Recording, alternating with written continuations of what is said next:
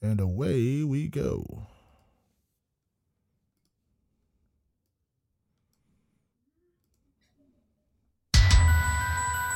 Don't hit that skip button because I have huge news for you. The Rewind of the Living Dead t-shirt lives. It is here. It is available to purchase. Oh yes, I'm not kidding. We finally got our Rewind of the Living Dead t-shirt out, and it's amazing. It is printed by the same company that prints for Cavity Colors and Fright Rags, which if you're a hardcore horror fan who buys a lot of horror t-shirts, I know I do, you know that's the very best and highest quality because we couldn't do anything less for our fans. It's an amazing full color design, designed by Jason Ragosta. It's very cool. It features a zombified myself, a zombified Damon, and it looks just like an awesome horror shirt because that's what we want, because we're horror fans too. So we wanted to make a t-shirt that you could really sink your teeth into. Go to rewindofthelivingdead.bigcartel.com. Again, that's rewindofthelivingdead.bigcartel.com to get your t-shirt today. Rewind of the Living Dead is a review show, so spoilers are ahead. While studying as a film student at the University of Southern California, screenwriter Dan O'Bannon got his start making movies when he worked on a project with fellow classmate John Carpenter on a horror comedy called Dark Star. After that film started to generate some buzz, O'Bannon decided he wanted to do another science fiction film with a much more realistic-looking alien that leaned more into horror than comedy. He soon teamed with writer Ronald Shusett to come up with a story that they titled Star Beast, about an alien boarding a ship filled with an unsuspecting crew that had no idea what they were up against. After the script was finished, they started pitching the idea to studios around town as Jaws in space, but nobody was biting. It wasn't until after Star Wars was released in 1977 that major studios decided to double down on sci-fi films, and O'Bannon's script finally started getting attention. Walter Hill joined as a producer, but several directors passed on the project until they finally came around to Ridley Scott after seeing his work on the film The Duelists. Set on the starship Nostromo, a 7-person crew is awakened from a deep slumber with a mission to investigate a distress signal that could indicate possible alien life on another planet. What they find and what comes back with them is more horrific than anything they could ever imagine. In the latest episode of Rewind of the Living Dead, we travel to space where no one can hear us scream as we kick off our latest franchise deep dive by reviewing the 1979 sci-fi horror classic, Alien.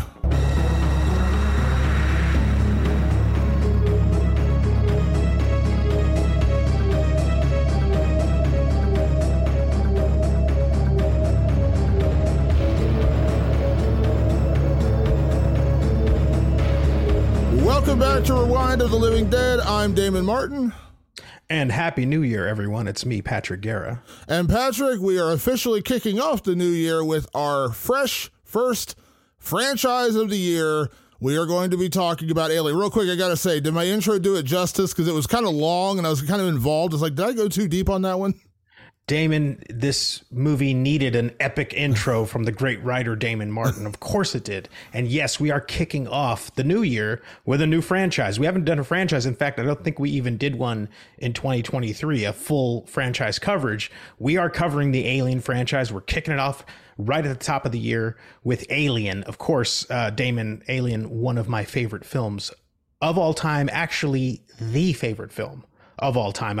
My list has bounced around as much as over the years as I could, but truth be told, now it's solidified. And after rewatching it not once but twice for this show, I am solid in the fact that Alien is indeed my favorite movie of all time ever.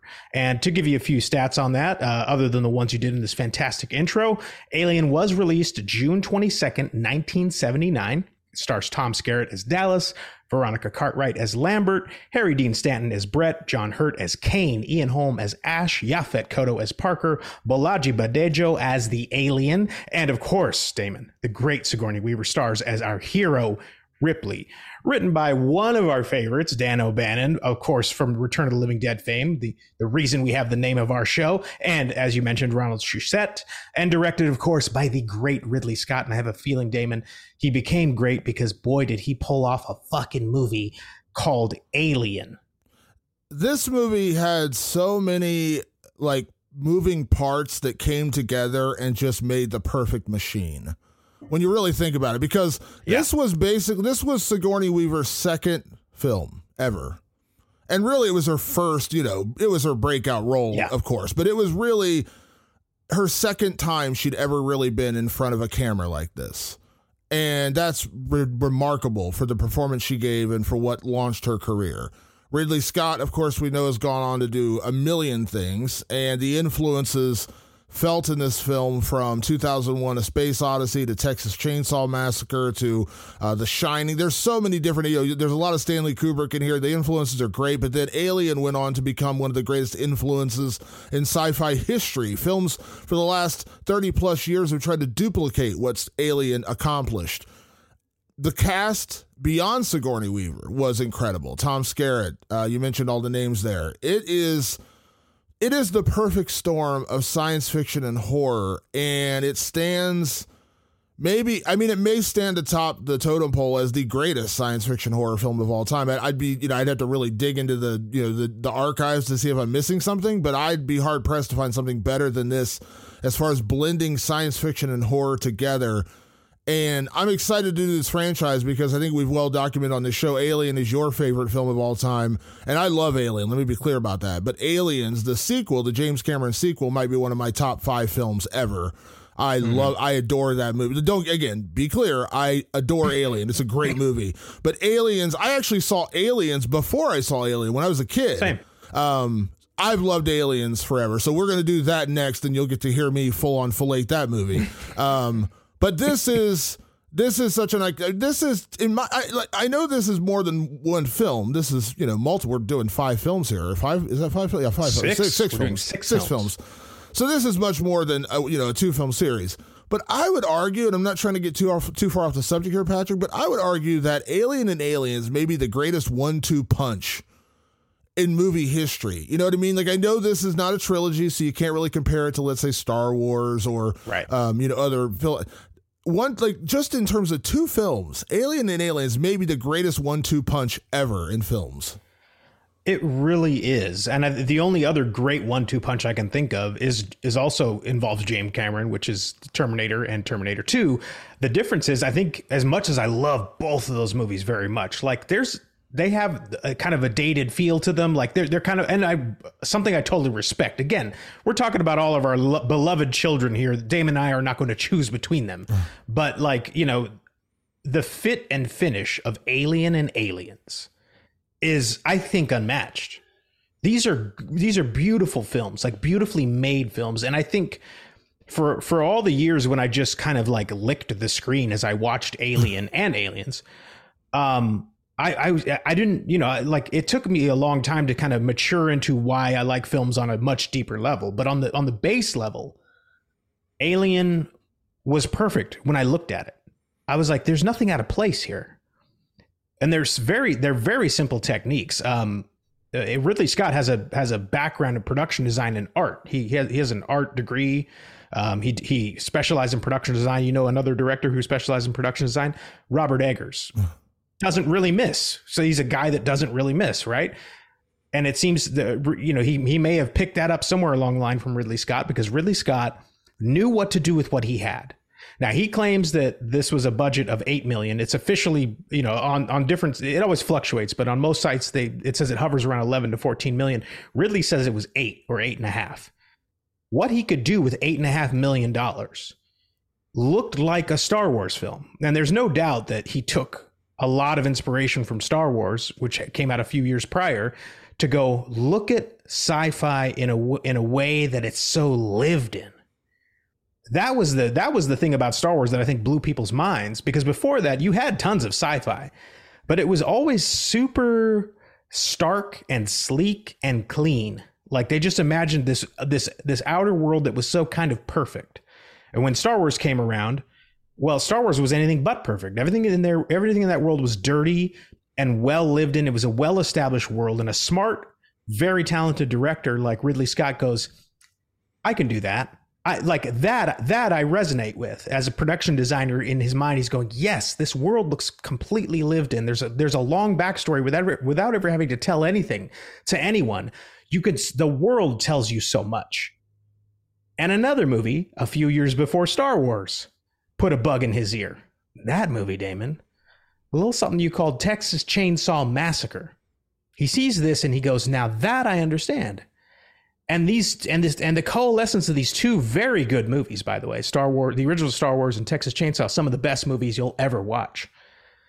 Ridley Scott goes, I see something here. Like I can do something with this. And then Dan O'Bannon's script finally comes his way after many directors pass on it, because Dan O'Bannon, we'll get to that in a moment here. Dan O'Bannon's script was kind of wild. It was kind of weird. And I think it took a weirdo to actually go, I can tackle that. And that was Ridley Scott. He said, we can do this. We can make this weird sci-fi movie. I'm going to make it feel super lived in. And I think he told one of the producers or someone, I can't remember who it was, but he goes, we're going to make this very, very, very simple, boiled down story. And we're going to make it look as good as 2001: A Space Odyssey, which was the gold standard of sci-fi films. And they went, I believe this guy. We believe Ridley Scott can do it. And Damon, they fucking did it. I mean, this movie, Damon, when you just look upon it, forget about what we're going to get into, all the emotional and socio commentary and all that stuff on this movie, but just on its face, it's a perfect movie. Yeah, and you mentioned influences. We got to mention, I mentioned in the intro, of course, 2001: A Space Odyssey is definitely a huge influence on this movie. And Ridley Scott, again, you got to remember how this all came together. As I mentioned, I don't want to go back to the intro, but again, Ridley Scott was not the first choice. He was not, they had gone to a lot of different directors before they landed number on 6, I think. Yeah, he was way down the list on people they were seeking out. Dan O'Bannon finding Ronald Shusett and working together. For those who don't know, Shusett went on. Actually, they both had 2 different scripts that they were working on, and Shusett came up with a part of the original story for Alien. He worked on it with Dan O'Bannon, and that's where the script came from. He went on his original script that he was working on at the same time that he went back 2 years later, ended up becoming Total Recall, another science fiction classic starring Arnold Schwarzenegger. So these are 2 titans of the filmmaking industry, the screenwriting industry, coming together. And just like I mentioned in the intro, Dan O'Bannon's first film was working with John frickin' Carpenter. So you talk about all the moving pieces to come together to this. And then, this film, and I mentioned it, but I want to say it again here, this film doesn't happen without Star Wars. If Star Wars doesn't come out in 1977 and become a massive global hit, nobody was it. Fox passed on Alien. They had this script, and Fox said, nah, we're not interested. Star Wars comes out, becomes a massive blockbuster, and they're like, whoa, we need more sci-fi. Where's that Alien? Where's that Alien script? And a year later, they greenlight it and give him the money, and they bring in Ridley Scott, and they make the freaking movie that comes out in 1979, so 2 years after Star Wars. Star Wars, if George Lucas and Star Wars doesn't happen, Alien does not exist. Like, that's been clearly, Ridley Scott said that, everyone has said that. If that doesn't happen, Alien is not a film, which is insane to me considering how good this movie is. There were rewrites and script rewrites and changes, and I know Dan O'Bannon got angry at some of the changes they wanted to make to his original script, but there were a lot of, and one of the biggest ones, which the way he wrote it said that it was, they were not like so to be clear, every character in the original script of Alien every crew member was male. But he actually wrote in the script, all characters are gender fluid, meaning they could be women or men. You don't have to write them as men, but every character was a man. It was only when Ridley Scott came on board, he's the one who decided Ripley should be a woman. Lambert should be a woman. He's the one who made those changes. So again, these little things that make all the difference with this film, because if you just do it as is, the original script was different than what actually ends up on screen, which is, that's fairly common. Yeah. But the idea that the original script was all men, we don't get Sigourney Weaver if Ridley Scott is not the director who says, you know what, I want to add some women to this story, and I want to make a woman the lead. I want to make a female heroine. We don't get Sigourney Weaver, we don't get Ripley, one of the greatest iconic science fiction heroes of all time, if anyone else directs this movie. I mean, it's just, it's the perfect storm to come together and even get this thing to happen. And then to actually go in and make it. And again, it's a labor of love because there's so many, like if you just go to the Wikipedia page, there's like 10 sections of what they had to do to make this movie, all the sets they had to build, the miniatures they built, The alien creature itself, designed by the artist H.R. Geiger, which is famously well known. Finding randomly running into in a London pub a 6'10" basketball player who is looking, and not an actor, not no one, they couldn't find him. They're like, you know what? This guy looks like he could fit in that alien costume we're talking about. So there is actually a person in the alien costume. It's a 6'10" guy they just randomly picked out of a pub in London. All these little things, like, it just sounds ridiculous. Like, this sounds like a movie about making a movie. Like, this sounds like something that you would see in Hollywood. Like, let's make a movie about making a movie. And there's all these real twists and turns and things that don't happen and casting. And this is actually what happened to make Alien. And this is, all the great movies have this story, I think, where it's like it gets passed to so many different hands. The story changes so dramatically. I mean, the history behind Star Wars and how dramatically that actually changed from script to screen. This is how it goes. I think it was like Seth Rogen said something like it's a miracle that any big movie ever gets made because of how many variables are in place. But when the variables come together, the right director, the right cast, which Ridley Scott calls this cast the greatest ensemble he's ever worked with. This is very early in his career. He's had a storied career, and he says the greatest ensemble I've ever worked with. He said that just a few years ago. The best cast, the best production designers. It all comes together to create what is really interestingly, Damon. This movie, for about the first 45 minutes, is a discovery movie. It is a movie about people who answer a distress signal, go to an alien planet, come across a vacant ship, so they think, come across what all they can tell is an alien life form. For the first 45 minutes of this movie, you don't have any sort of horror. What you have is dread. What you have is a sense and an atmosphere. It's building. It's building. They're just building. And it's like, it may be like one of my favorite slow burn movies of all time because it doesn't feel slow at all. Like, and I think why it doesn't feel slow is because of all the perfect little elements that are in line. The fact that your eyes can dart to any corner of the screen and see something amazing, and the sets were built like out of old aircraft parts. They would repurpose aircraft parts, paint them, invert them, change them a different way to just make them look different, things like, how about this, curved corridors? Dan O'Bannon claims that was his idea. Dan O'Bannon claims like he was looking at the set and said, there's not enough curved corridors. Like, how are we going to be able to look around a corner? Curved corridors are expensive, right? So they built those out. So the idea that you'd have blind corners to actually create a sense of horror. Yeah.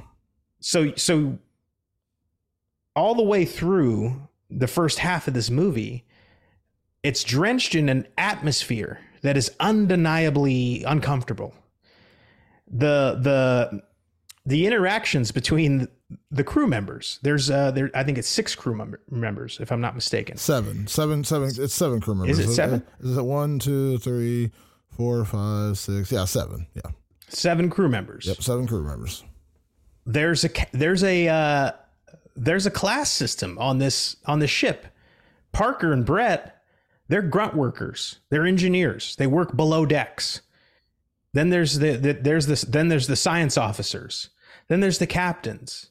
There's the hierarchy right away, and it's over very like it's over very simple dialogue where they're talking about their shares, right? Parker and Brett are kind of complaining that they're not getting full shares, and the captain just kind of dismisses them and goes, "You get the shares you agree to get."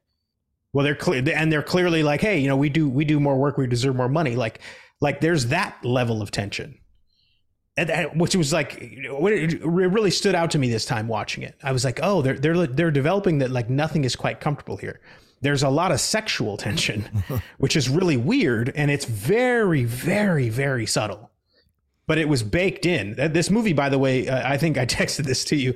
They wanted to make this movie way more horny than it came out. It's funny you say. It's funny you say. I was rewatching. So I've seen this movie a million times, but I rewatched it right. But I rewatched it 2 nights ago, and then I rewatched parts of it right before we recorded. And I wanted to rewatch the chest burster scene, which I know we're going to talk about ad nauseum. But I want to mention, like right before that, when they sit down to dinner and Kane is piling food onto his plate, and Parker says the horny line when he says, "I wish I was eating something else," looking right at Lambert, and she laughs, and I'm like, wow, they really were making this a super horny space movie. Their intention, which I thought was so interesting, their intention was that anybody on this ship, the protocol for the ship was you could have sex with anybody you wanted, that it was not a big deal to have sex with anybody on. I'm talking man, woman, man, woman, woman. And Ridley Scott said, if I'd made this today, like that would be very clear. But back then, you're talking 1979, that was a far off idea. Yeah. But it was baked into the script. It was baked into the idea that like all these people had probably had sex with each other multiple times because they've been out in deep space for years. So their interactions they're influenced by that. The fact that they've all probably had sex with each other at some point or another. Like later on in the script when Dallas gets killed or taken by the alien, Lambert is like, she's a wreck because she's broken protocol, which is you don't fall in love with anybody on the ship. You can fuck anybody you want, but you don't fall in love with them. But she had fallen in love with Dallas. And apparently they even shot some scenes with her and Dallas that they just never made it to the screen ever. Not even in a director's cut or anything. But they decided that it was just taking away from what they were trying to do, which was kind of create this movie that just ratchets the tension slowly up. And by the end, it basically becomes like a chase movie. There's a monster in the house. How do I get out before it eats me? Because I got no way to beat it. But like,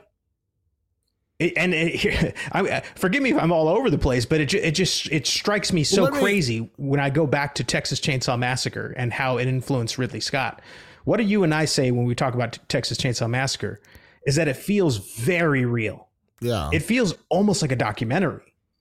And I'm noticing, and I watched this twice. I managed to get 2 viewings in before we recorded this podcast, how real and authentic the interactions are on this ship. I don't feel like I'm watching actors. Nobody feels like they're acting. Everything feels raw. The arguments feel raw.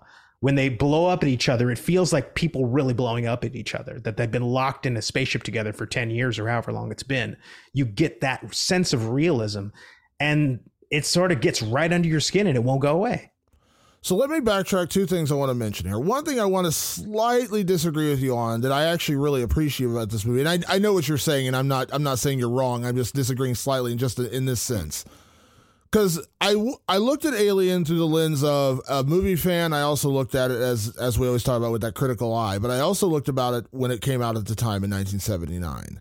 And a lot of times when we review older horror films, and we did this when we talked about The Exorcist and some other films we reviewed, The Omen, movies we reviewed from like the 70s, how those movies had a lot more patience and everything was kind of a slow burn. Some of it is out of necessity because... Yeah.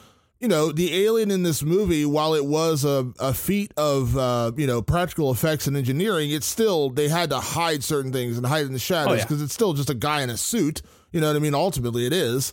So they had to, make it look different and hide it in the shadows and all those little things, wet everything down and all those kind of things they had to do to make it look more real so you didn't see it's a guy in a suit. But one thing you said there that I actually appreciate that they didn't do was you said it's like, there's a lot of like the running from the alien.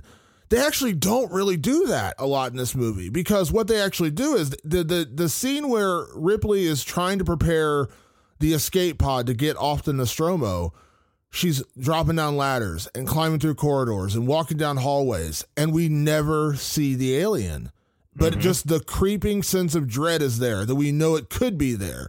That is the feat of genius of this movie, is that we only see the alien in very sparse moments.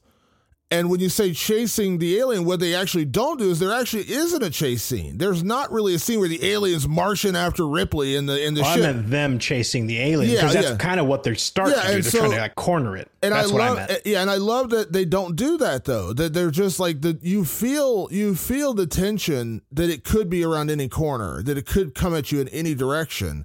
But the fact that we're not getting these big drawn out action sequences where Ripley is running through the ship and climbing down. Now, obviously they do that in Aliens, but that was 7 years later. They had a lot more to work with at that point. And James Cameron, of course, is just a master of effects. And we've seen his, we saw what he did with Terminator, what he did with Aliens, and eventually with Terminator 2. He changed the effects game. Okay. We all know James Cameron did that. Certainly not saying Ridley Scott's not great. He is incredible, but I'm saying James Cameron just had something different to work with. And that was a totally different movie when he made Aliens. Yeah. Alien, that's part of the genius, though, is that we don't have these big extended chase sequences through the ship where it's like this alien's chasing Ripley and it's chasing Parker, and it's not that. I appreciate that. The other thing I want to mention that you talked about earlier with the slow burn of it, we don't get to the chest burster scene until like an hour in. Yeah. Now, I know I say this all the time, and people who listen to this podcast are probably like, dude, you say this constantly, but I'm being honest. You cannot make Alien in 2023. Audiences will be bored out of their asses because, like, why isn't more happening 20 minutes into? You have to have the chest burster scene 10 minutes into the movie. There's no patience for this in this day and age. Like, we need things to happen now. The fact that you have to get like an hour in to get to the kind of exciting incident where the alien actually appeared, the real alien actually appears, is wild. It takes that long, but you never feel like it's that long. You never feel like they're just dragging time.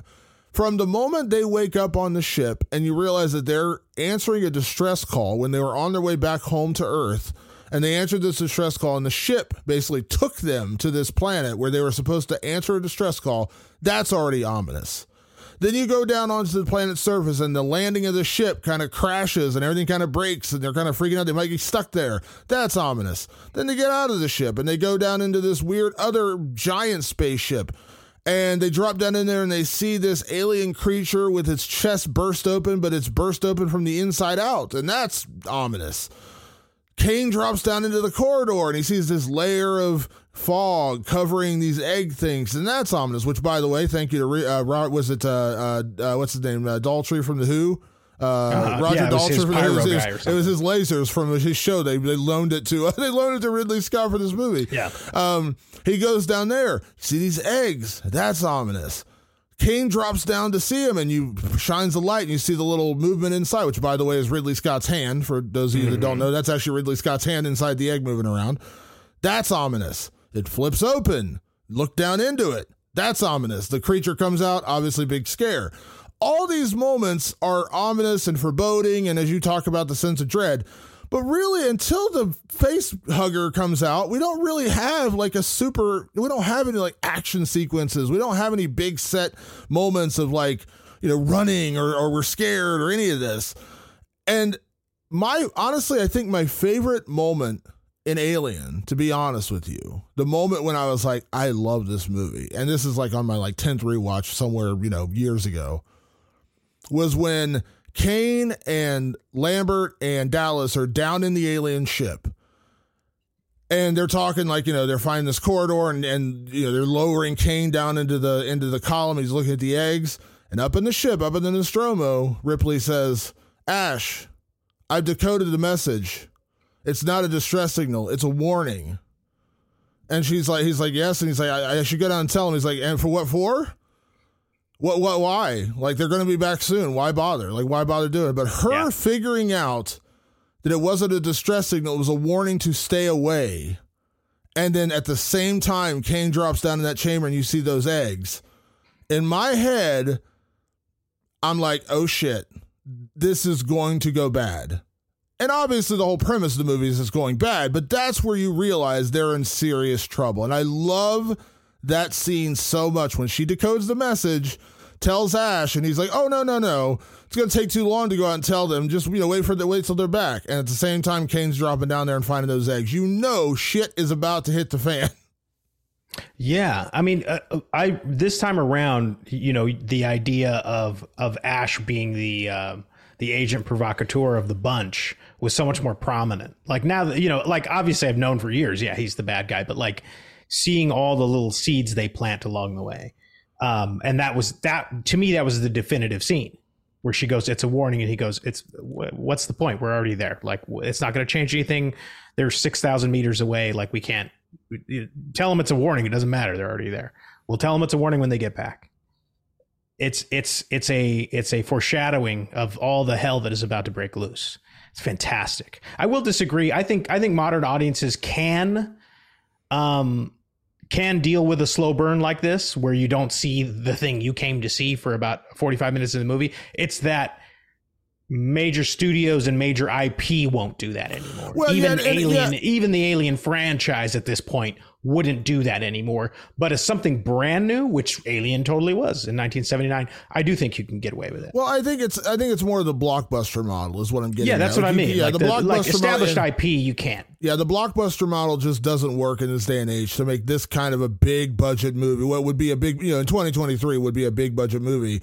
Yeah, it's $100 million movie. Yeah, today. they wouldn't allow. They'd be like, hold on now, we gotta see this Alien 20 minutes in. We can't wait 45 minutes. Like, no. And so that's where I'm getting at. Like, it's just, again, the way films were made in those days and the patience that studios and filmmakers had, to me, was better than what we typically get today. And again, there are exceptions to the rule.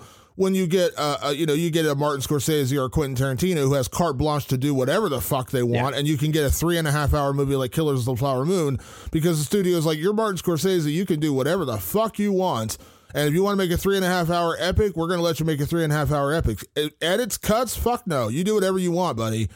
Just roll out the Oscars. And Quentin's the same way. There's a few guys like that. I think, Denis Villeneuve has kind of done that with the Dune movies and his track record of making big epics. Dune 1 is basically just the 1.5 acts of Dune. It's not even like the full movie. Yeah, and Dune, of course, is, and it's funny, Dune is the inspiration for Star Wars, because when you watch Dune, you realize how much Star Wars ripped off from Dune. Oh my God, like everything. Yeah. and I guess that's all I'm getting at. It's like, I'm just saying, and I'm not even saying audiences necessarily. I just think that the studios, I guess is a better way to say it, they would just, in this day and age, they'd be like, hold on now, why aren't we seeing this alien pop out of that guy's chest 20 minutes in? That's no, we got to see it sooner. I guess my point is, like, original work is given that kind of grace. Sometimes. And so at the time, Alien and Star Wars, these were all things that were like brand new, sci-fi at a blockbuster. Even the blockbuster was new in the 70s. It was a new thing. It didn't come from blockbuster was a term that came out for Jaws. So it was just new territory. And that's 1975. Yeah. That's 4 years before this. Yeah. So, it was all just new territory. And so, the grace was given because it was completely new territory. They were just like, do whatever you want, because we've never seen anything like this. Yeah. And then, Damon, you talk about, this wonderful buildup that is all very simple, by the way, character development. I don't know anything about these characters, and that was apparently very intentional. Like, think about it. What do you know about any of them? What do you know about any of their histories? You don't. You just know their interactions in the moment. Like, it's so visceral. And I think Ridley Scott talked about this too. There's so many like sci-fi taboos in this movie, which are like, oh, that's not how a spaceship works, or that's not how this would work, or that's not how that would work. And he goes, I had to say fuck it to all of that shit. And I had to go for the visceral. I chose visceral over factual. And guess what? It worked. Like, it totally worked. Like, I was listening to Tim Heidecker's podcast the other day, and he goes, there's a problem with like modern audiences. Now here we are, old guys bitching about modern stuff. Now it's my turn. Modern audiences insist on literality. Like, it needs to be literal. And I mean, sometimes we find ourselves doing it on this podcast, but we kind of forgive it. We kind of laugh it off. But modern audiences don't forgive things that need to literally happen. I'm sorry, that dinosaur would not look like that. It's like, we don't have dinosaurs. Like, dinosaurs don't exist anymore. So don't worry about it. It doesn't need to be literal. Let go. It's like Neil deGrasse Tyson debunking sci-fi movies, which I do find funny and enjoy. But yeah, like, sometimes you have to suspend disbelief and just like enjoy a sci-fi. Point. Yeah, like, it's a sci-fi movie. Yeah, and Ridley was of this cloth that just said, like, go for the gut. Like, go for the gut. Don't worry about literal. Don't worry about like how gravity works on this thing. Don't worry about condensation and like all this other shit. Don't worry about it. I need you to feel it. And everything in this movie, from the environments to the acting, to the violence, it's all visceral. Every last bit of it is visceral, feels real. And I adore it. I adore it because I don't think we're going to be doing a lot of nowadays. I think nowadays we kind of have to be literal in our storytelling, or if you do go off the path, you need to be very good at setting up your world, which, by the way, Alien, very good at setting up its world. It's hilarious you talk about the rain, because I had read a story with Ridley Scott where they talked about the scene where Brett goes down. He's looking for Jonesy, yeah. And he stands underneath this thing, and the rain comes down on his face, and he lets it drip into his mouth, and he's just kind of like enjoying it. And then the alien drops down and attacks him. And a producer or one of the studio people asked him, like, why the fuck is there rain in a ship? And he's like, I don't fucking know. It's condensation, whatever. It looks cool. Like, that's what I wanted. I wanted him to have like that reaction and seeing the alien all drop down all wet and gross and drop down and kill him. He's like, I don't care why it's raining in there. I love that. Like, he's just like, fuck it. It's condensation, whatever. I don't care. Like, yeah. He said, he goes, there's a malfunction and there's condensation in the room. And they go, well, the chains that are swinging wouldn't do that. He goes, shut the fuck up. Yeah. The reason the chains are swinging, he goes, is the room looks too static. Again, production design. He understood the production design of the room and went, the room looks too stark and I need something in it to break it up. So he has those chains swinging, and then you hear the little clink of the chains. That adds to that classic dread, like very classic horror, very Hammer House horror, this idea of just chains rattling. But it does something else, and I'm sure he's talked about it somewhere. But the design of this ship, once the alien is revealed, and I think we'll start really getting into that in a minute here, but once the alien's revealed and you finally see its form when it attacks Brett in that boiler room, the design of the ship makes you never trust the ship again, because the alien kind of looks like the ship. And the first sign of it is those chains that are swinging, because the tail comes down and it mimics the chains. Yeah. So you were seeing chains in the room, and then all of a sudden that tail comes down, and then all of a sudden this form comes down, and you see it, and it's long and it's sleek. And it feels like some of the walls and some of the piping. All of a sudden, like, you can't trust it. You're in a jungle, and the predator that's after you is perfectly designed to blend into that jungle. So from that point on, from the death of Brett, you can never trust the ship. The ship becomes part of the problem. It's fucking brilliant. Like, that is such a fucking brilliant move. It struck me so hard. I was like, God damn, like every corner looks like the alien. You don't know if you're seeing it or not. So fucking good. Well, I think that also speaks to what I was talking about earlier, where there's no big extended chase sequences, because it's just as they're going through the ship trying to escape, or going through the ship looking for the alien. There's no Dallas running from the alien. There's no Ripley running from the alien. It's because, well, obviously, again, as I mentioned, they couldn't do that for, the look of the alien. They couldn't just have that, a 6'10" dude running through the ship. It would look really bad. But the fact that you could look around every corner and you see the alien because the way the ship's designed, that made it dreadful. That made it suspenseful, without having to have these big extended 3-minute chase sequences through a ship where Ripley discovers the alien and then is chasing her through corridors and she's dumping down ladders and here comes the alien and oh my God, like that's what a modern sci-fi movie does, and it can be done well. I mean, it absolutely can be done well. But I appreciate the simplicity of this, that there are no chase scenes like that in this movie. And that's because, as you talked about, that the alien could be anywhere. Just like when she gets into that escape pod, and that's the ultimate moment of like the alien escaping into the background, is when she's in the ship getting ready to take off, and then the alien's arm pops out and she's like, oh shit, it's in here with me. She didn't notice it. No one noticed it. You didn't notice it laying there. Can you imagine what that scare was like in 1979? Yeah, I mean, unbelievable. So we got to talk about this, because this is the most iconic scene in the entire movie, and that is the chest burster scene. I mean, before we get there, I do want to compliment the simplicity and originality of the face hugger, because that is something totally different and totally new, because that whole thing came from trying to create a device of how does the alien get on the ship. And Dan O'Bannon And is it Richard Shusett or Ronald Shusett? I'm forgetting his name. Is it? It's Ronald Shusett. Right. Ronald Shusett. Ronald Shusett was the one who said, "What if we impregnate one of the crew members, and that's how it gets on board?" And they're like, "Oh shit, that's pretty good," because they were trying to figure out, how do we get this alien on the ship? They land on this alien planet. They discover this ship. They discover the eggs, all that stuff. But they didn't know how to get the alien on board without it just being an alien climbing on a ship. And that's where Ronald Shusett came up with the idea, what if we what if we have it it infects one of the crew members?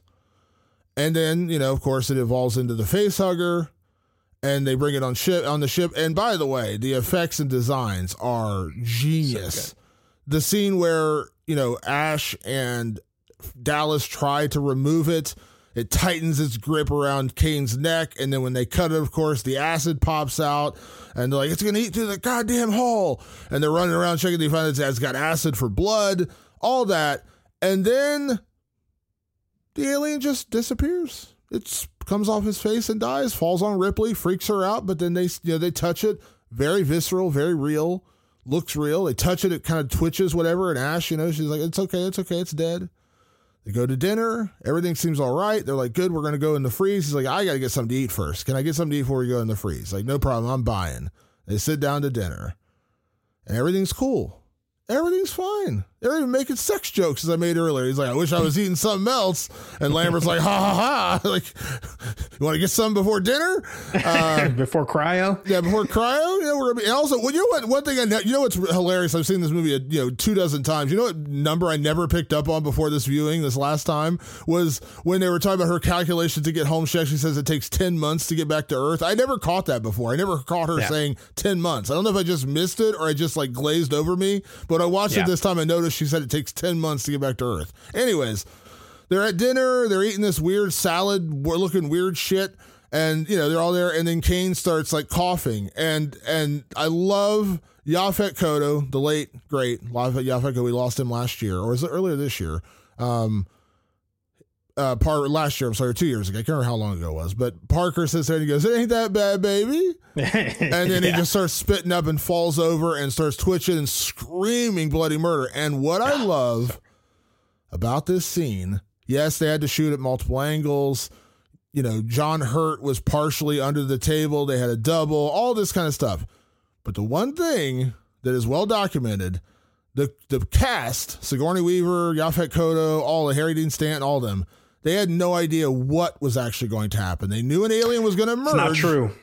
I read it in multiple places. It's one of the greatest myths of this. And I was listening to the commentary with the crew. It is the greatest myth is that they had no idea what was going to come out of his chest. Not that they didn't know they didn't know how it was going to come out of his chest. That it was going to burst out the way it did. They knew it was going to burst out of him. They knew that's what they didn't know. And I think what happened, it was a game of telephone over the years. What they didn't know and what they actually filmed, because this is the legend goes as you're saying, they didn't know what was going to happen, and the reactions you see are real. I've heard that my whole life, and I heard it from the actors directly in the commentary. They knew it was going to burst out of his chest. They were quite aware. What they didn't know is where the blood was going to go. And they were actually told, the blood's just going to kind of pool up around him. That's what the effects people actually hid from them, is that the blood was going to spray the fuck out of them. And it blasts Veronica Cartwright, Lambert, and you hear her scream. And her reaction is, oh shit, a bunch of blood just hit my face. Yeah, and because she gets blasted with blood, and that's where it's and she's like, oh, and that is the real reaction. That's what I was getting at, is they're freaking out when the blood explodes all over them. But that scene is so insane. When the chest just explodes the first time and this big burst of blood comes out from the bottom, and you hear, and Kane is freaking out and convulsing and oh, it's just wild. And then another punch, and then it comes out. It is the wildest transformation and introduction of a creature ever in film history. It's genius. It is the most genius way to introduce an alien or any kind of villainous creature that has ever been created in film history, in my opinion. There's no contest, Damon. And I'm gonna ask you this now. You and I both saw Aliens before we ever saw Alien. Right. But you and I guarantee you, Damon, when you were a kid, you knew about the chestburster scene. I did. Everybody knew about it. It wasn't just like film lore, because when I'm 6 or 7, like I didn't know there was even film lore, right? But I knew that an alien blew out of this guy's chest. I'd seen the scene myself somewhere, somehow, at a very young age. My kids like can't handle that level of gore, and like it's just burned into my brain since I'm a little child. Like, it's one of the most iconic scenes in film history. And it's a horror scene. Like, that's what I love. Like, one of the most iconic film scenes ever, top 5 minimum, is an alien exploding from a man's chest, covered in blood, covered in gore, leaving his friends and crew members just in utter shock, and kicking off the second half of this most treacherous horror film. But like, you're right. Like, has it ever been better? And like, I love the little thing. It's like, you know, it's animatronic, but it still looks so organic. It looks like a big fucking dick. Let's be honest. Like, Geiger was not subtle. He was a very sexual artist. Very phallic looking. Very phallic. Very phallic. Yeah. Lots of fallacies. Even when they enter the ship, there's sort of a vaginal opening out of everything. Like he's a very organic artist in that respect. Like, it's a big, bloody, throbbing, silver-toothed cock, Damon. There's like no other way around it. Like, excuse my language, folks at home. If you've listened for a long time, you know how I talk. Like, it's like, holy shit. Like, it's not just like, oh, that's crazy. It's like, this might be the craziest thing you've ever seen. Then it stares up at them and goes, yeah, and it roars at them, and then it skitters off the table. You know, and it just leaves them there in shock. Can I tell you my journey to this scene real quick? I have to tell this story because Aliens comes out in 86. I don't remember when I saw Aliens, but I know it wasn't when this came. I know it was when it came out. It had to be a few years later, because here's my journey to the chestburster scene. Not only had I seen Aliens before I saw Aliens, but I also saw a little film by the name of Spaceballs before I saw Alien. And in that film, you've seen Spaceballs, the great Mel Brooks. Mel Brooks, thank you. He parodied Star Wars mostly, but there was a great Alien homage towards the end of the movie when Lone Star and Barf go sit at a diner, and John Hurt is there, and he's eating the special, and he starts coughing up, and he slits down, and he's like, what he says, the guy says, somebody get this guy some Pepto-Bismol. And he goes, boom, boom, boom, and the alien bursts out, and John Hurt goes, not again. And it comes out, and then it grabs the hat and the king goes, hello, my baby, hello, my honey, hello, my ragtime gal. And then skitters off, and everyone's like, what the fuck? That was my first time seeing the chest burster scene was in Spaceballs when I was a kid, because that was like 89, I think, when Spaceballs came out. Yeah. I saw Aliens, then I understood it better, and then I saw Alien, and then I really understood it. So I actually saw Spaceballs first and had no context what it was. I thought it was like, I was like, what the fuck is this? Even as a kid, I was like, what is this? And then I saw Aliens, and so I saw Aliens and I understood it, but then I saw Alien and I really understood it. So my journey actually went through Spaceballs is how I saw the chestburster scene for the first time. I don't know how or when. I don't remember the first time ever seeing the chestburster scene. I definitely remember the Spaceballs version, but I knew what it was referencing when I saw it. So I'd seen it somewhere. Again, my older brother was big into horror, so I'm sure it was on the TV at one point, and I watched it. Yeah. I just don't remember the exact moment that it happened.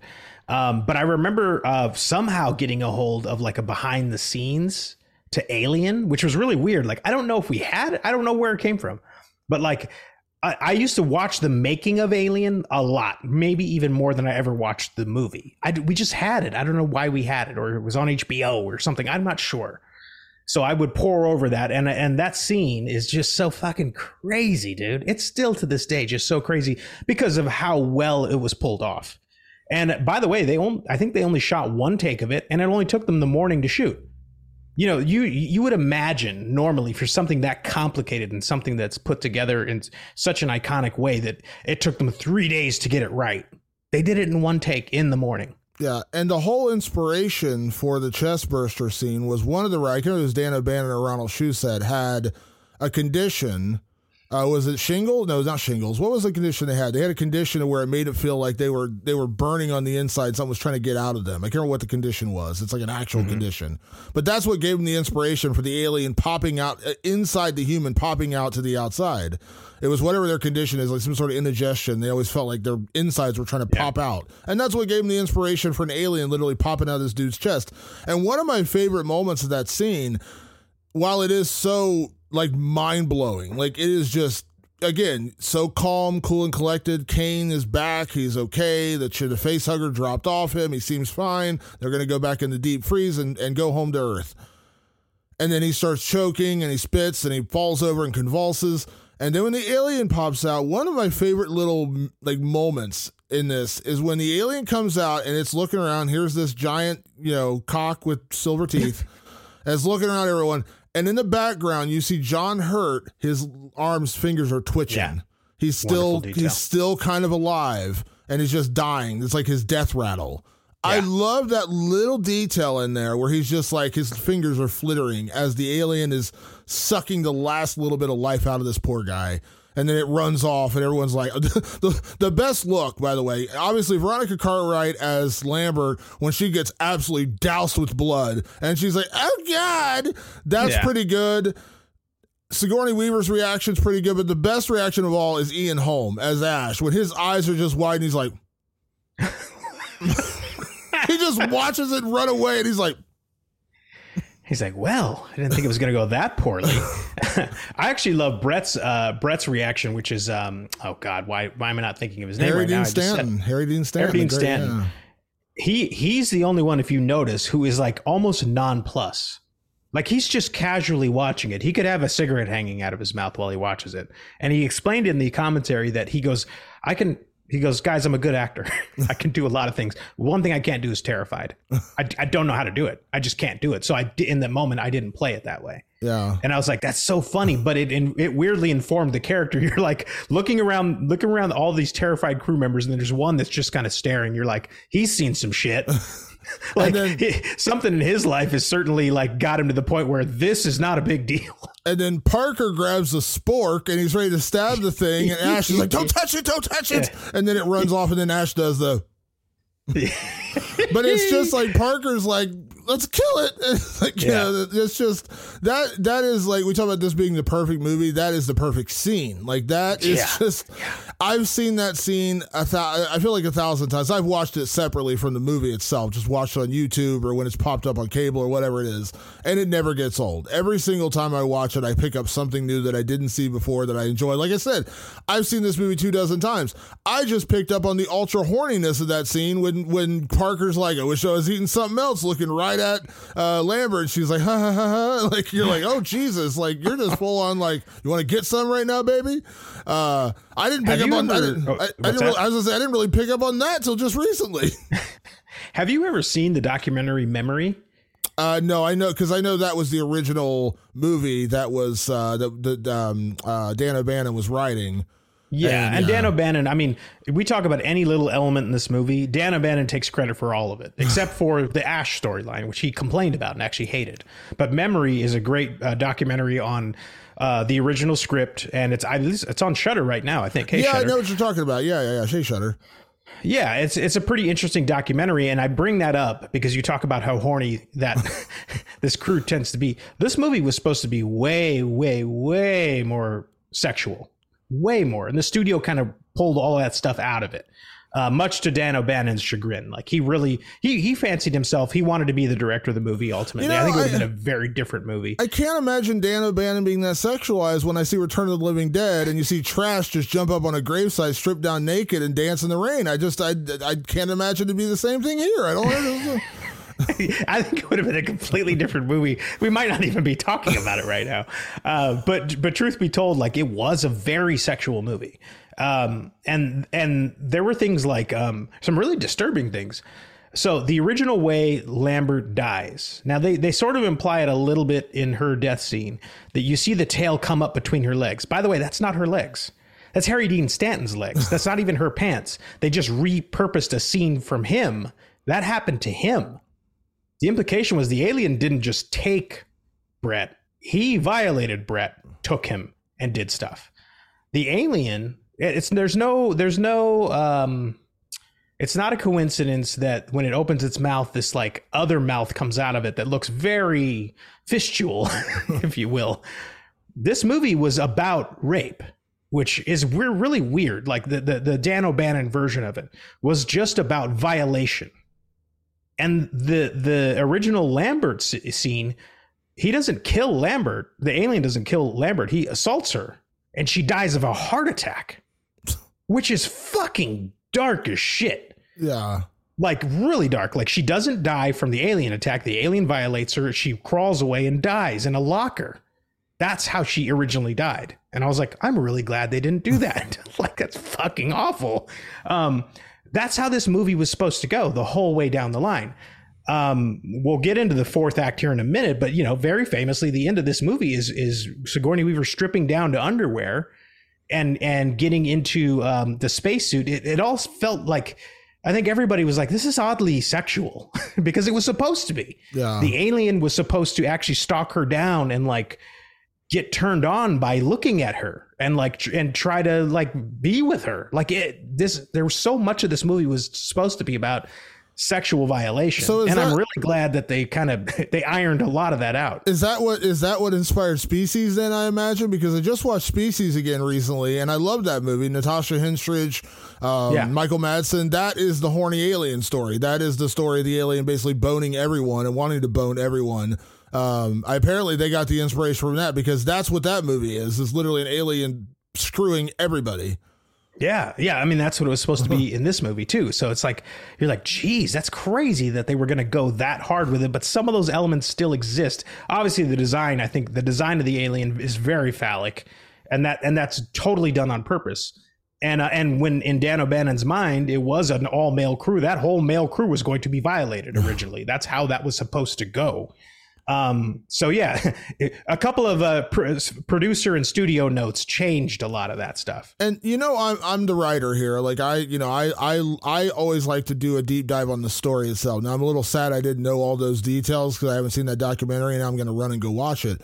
But I will say this, and because again, one of the reasons why Quentin Tarantino is my favorite filmmaker is because he's a great writer and director, and Tarantino always has a very singular vision of what he wants in his movies. And while he does edit his movies, like I've read the original screenplay to Django Unchained. And in Django Unchained, not to get too far off the subject here, we all know the scene where Dr. King Schultz and Django go up to the room and they meet Calvin Candy for the first time and they're talking about the Mandingo fighting. There's a scene that he wrote earlier than that where you see Calvin Candy getting and winning Django's wife, Broomhilda, in a card game. And it's a very weird, like not weird, it's just a very like visceral, like just a very like dark scene of him winning a slave basically in a card game.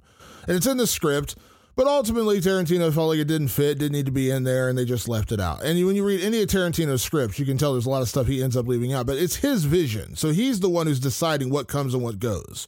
And I appreciate that about him because he has a vision for what he wants. Now I understand films have to be cut down. Not everything's going to end up on some stuff's going to end up on the cutting room floor. A 3-hour movie has to get cut down to 2.5 hours. All those things. I totally understand that. This is one of those times where I'm glad there was intervention, not only for that stuff you're talking about, but like the Ash idea, like Ash being revealed as a cyborg, as a humanoid, like a robot. And I know Dan O'Bannon hated that. Like he's like, why the fuck does he need to be a robot? Like what the fuck? That is one of the best parts of the movie, the big reveal that Ash is a robot and he was basically on orders to retain the alien and fuck everybody else. There's literally when Ripley goes in and finds the order from Mother and it says crew expendable, basically fuck everyone, save the alien. So now you understand why Ash let in Kane when the quarantine said he should have had to stay outside for 24 hours, which obviously would have prevented the alien from ever getting in the ship in the first place, quarantining him, all that kind of stuff. When the alien pops out of his chest, not trying to kill it. This was Ash protecting the company's most valuable asset. And him being a robot made it that much better because you do at that point cut off all morality. You cut off all question of right or wrong. He is a robot who is just answering an order. You know what I mean? Like when you press a button on your computer, it turns on. The computer doesn't start talking to you and saying, do I really want to turn on, or am I kind of tired right now and I don't feel like doing this? It's a computer. It just turns on because you press a button. That's what Ash is. He's a computer who listens and follows orders. He just happens to be a lot more humanoid about it. But the fact that he was a robot, that big reveal, is unbelievable. And the film doesn't play the same if it's not that. Like, it totally plays different if you just realize that he's just some asshole following bad orders and he doesn't have any morality or any connection to this crew he's been serving with or whatever. The fact that he's an android answers every question you could ever have about the decisions he's been making this entire time. And that reveal is so iconic. It's right up there. It's like second in my mind to the chest burster scene. Well, maybe third, because the face hugger is pretty shocking too. Yeah. But the revelation that Ash is an android is like, I mean, it's a great reveal. So like, as much as I always advocate for a writer's vision, this is one time where I'm like, I'm glad Ridley Scott made this change, because to me, Ash is one of the best parts of this movie. Yeah, I believe it was Walter Hill that actually added Ash to the movie. And Walter Hill, for people who don't know, is an incredible director. He did Warriors. He's done a billion movies. He's still directing movies to this day. He's been out there forever. I know Tarantino loves Walter Hill. Walter Hill was the producer on this movie. He's done a million things. So look up Walter Hill. You'll recognize a lot of his work. Yeah. Highly influential on this film. And Dan O'Bannon straight up hated the idea of Ash. Ash was not in the script. It was not a character that existed. But I think you're right. I think it was completely crucial to this movie. It created the sin, because a lot of horror films are predicated on the sin. And what was the sin? Well, the sin here was greed. This company wanted this thing for their weapons division, and they were willing to sacrifice anybody to get it. And that created this whole other level of conflict, and this fact that like nobody was going to come for them. No one was coming to help them. So they had to act. It was after, the Ash reveal and the breakdown and everything that they finally decide, let's just fucking blow up the ship. Enough.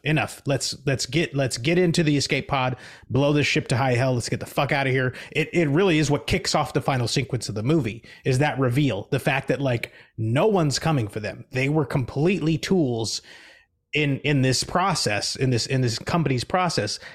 And Ash as a character is revolutionary. I think it might be the first time that AI had really been done that way. Obviously you had HAL 9000 in 2001: A Space Odyssey, but the AI the living android that Ash is so much more reflective of what actual AI is today. Yeah, how scary it is. It really is, because Ash has emotion. Ash isn't he's not super cold, but there's these little hints, right? There's little things like when they're arguing about going to answer the distress signal, Parker's like, that's not my job. That's not my job description. And Ash could recite the contract by heart in his head robotically, if you type into Chat GPT, what's our contract say about distress calls? Well, it says that if you ignore a distress call, you forfeit your entire share. Like he's being an AI. Like he can compute all that shit in his head. But what the scary version of him is that he's AI completely unchained, and he's got emotion, but it's emotion that is like, don't get in the way of the thing I need to do, or you will make me mad. Yeah. And then there's the Dan O'Bannon side of it, which is the horny side. So there's a scene that always, Damon, and correct me if it didn't puzzle you when you were young, when Ash rolls up the nudie mag and tries to stuff it in her face. Were you not confused when you saw that as a kid? Yeah, because what is he doing exactly other than trying to choke her? Because there's an answer. I'm just curious he's holding her down, and then he very deliberately, after he kind of knocks her out, he very deliberately, like, slowly winds up this magazine, and then he climbs over top of her and starts jamming it down her throat. And my thought was, in that moment, I was like, that's a weird fucking way to choose to kill somebody. Like that, like you could just choke her to death or stab her or bludgeon her, but putting a magazine, when I saw it, I was like, wow, that's a weird choice to make. So it always baffled me. Like to this day, it baffled me. But I got my answer, and it's not pretty. So their thought process was, well, this AI is highly emotional in its own sense. It's kind of a runaway AI, and it has desire, just like any other human would. And they said it. I think Ridley Scott says it's like 30% human. So like there's like human part of him, not unlike the replicants in Blade Runner. So he's got a little bit of human in him too. But what he doesn't have are human parts, if you know what I mean. Even though I said silver-toothed cock earlier, he doesn't have a dick. And so in that moment, he was violating her because he didn't have a phallus to violate her with. He's a Ken doll. He's totally a Ken doll. So he rolls that thing up and he does that to her. Yeah. So that scene now disturbs the fuck out of me in a whole new way. Yeah. Because that was fully their intent as they designed it. It was puzzling to me for 30 years. And now I'm like, oh, that's why he did it. That's fucked up. That's fucking dark. If you people, because I imagine that, obviously anyone who's going to listen to this podcast is going to have seen Alien. It's 40 years old at this point, but Go back, 50. Yeah, go back and watch Alien again and start picking up on all the sexual references, because even though I've seen this movie 24 times, I picked up on more this last time because I did the whole critical eye thing where I was like, let me just pay a little closer attention to the dialogue, to the story, little intricacies here and there that I just, again, it's just an enjoyable movie. It became like a comfort movie. I could put it on the background and watch it, and I didn't need to listen and watch every single second. Like I could check my phone for a text message and go right back into the movie and feel like I didn't miss anything because I've seen it 24 times. But I just sat down there and watched it this time from start to finish without any interruptions, anything like that. And I started picking up on the little things that I just never noticed, namely, as I mentioned a couple times, the Parker scene with Lambert. But when you watch this film from that, like, I don't want to turn this into like an erotic podcast, but like you realize how much like underlying sexual tension there is in this movie. It's really odd when you start really examining this movie, and like because you texted me as you're watching this and you were doing the commentary and you're like, man, they really wanted to make this a horny movie. I was like, it was supposed to be way hornier. Yeah. It's just funny that they did. Now there is, years ago, when Alien was released in 1979, it was a blockbuster, made a lot of money, and at the time, critics were kind of mixed on this movie. There were not a lot of positive reviews. Siskel and Ebert were kind of mid. Siskel called it a haunted house movie just set on a spaceship, and they were all... Now, everyone re-examined this one. This is one of those films that got re-examined years later, and people started to appreciate it more. And I think it was it 2003?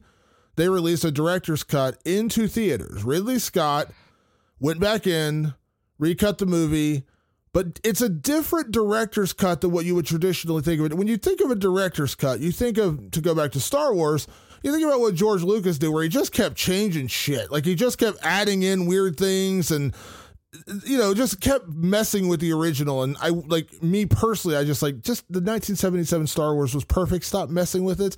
Or you think of 30 minutes of extra footage being just chunked in there, extra scenes just being thrown in there.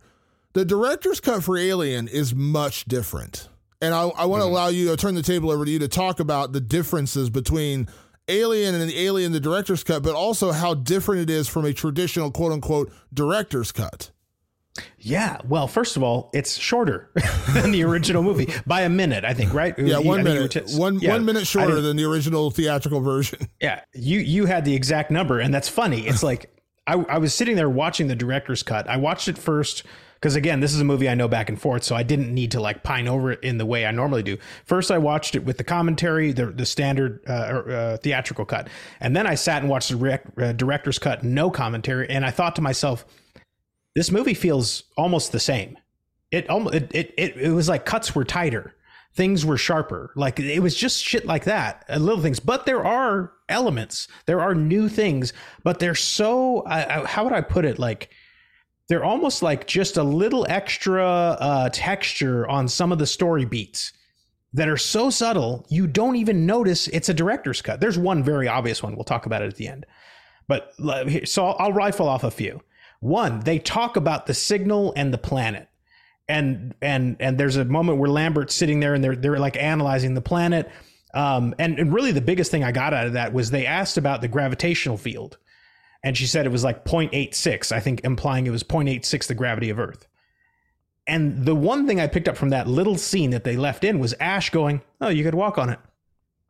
Ash is pushing them to go. He's saying, "It's walkable. Let's go. You can go. We can go research it." And that's the only little thing I really pulled from that scene where I was like, "Oh, that's critical." Was Ash saying that little line, and that's it. And the scene's done. I mean, the scene was 30 seconds. There was another weird little tiny second, which was when Kane is down there in the with all the eggs. He had a gun with him, and he just puts the gun away before he goes to look in the thing. I mean, it's a split. I mean, it's 5 seconds, if anything. So those are small ones. Here's one that I loved. So there's that great argument where they don't want to let Kane back in because he's got the face hugger on him, and Ripley's like, "Absolutely not. You guys have to stay out." And then Ash overrides her. Well, when they're finally back in and Kane's in the medical bay and they're kind of going, "Why don't you just freeze him?" They're like kind of screaming about that. Lambert comes charging up and slaps the shit out of Ripley. I mean, fucking like just decks her with a slap, and they start to get into a fight and they break that up. And I was like, why'd you do that? Like, why did they cut that out? This is so great. Like it just felt like it needed to be in the movie.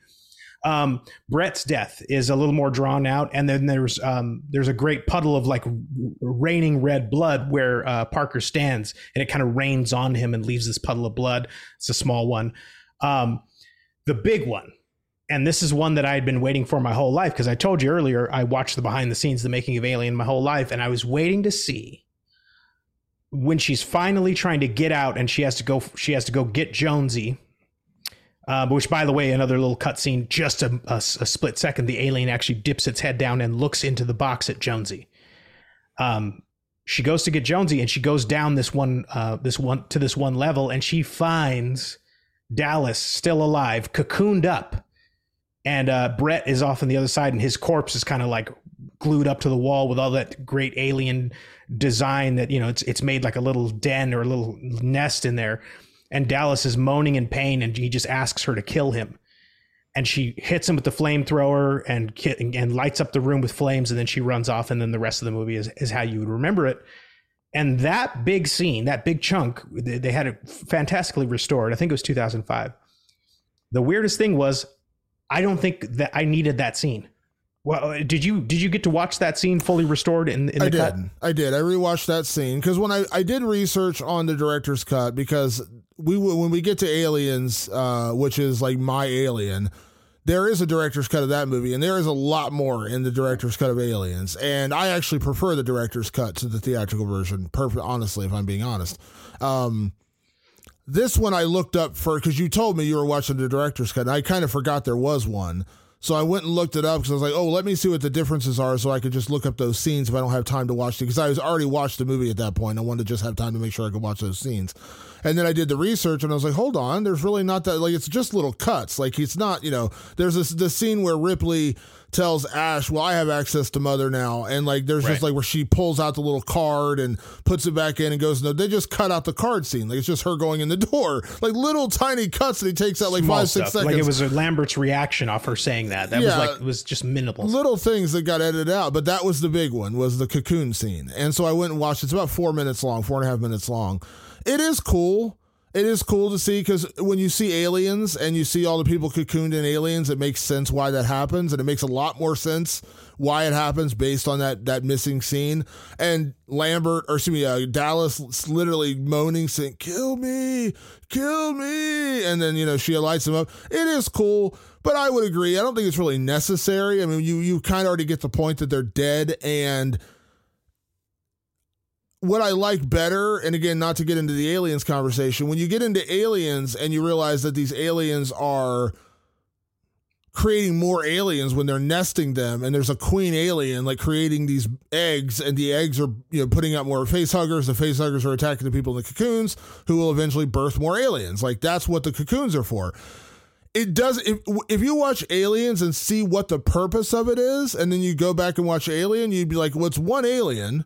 Is this a queen? Is it birthing eggs? Is that because you're cocooning it for no real reason at that point? You know what I mean? So the story makes more sense in Aliens to do it.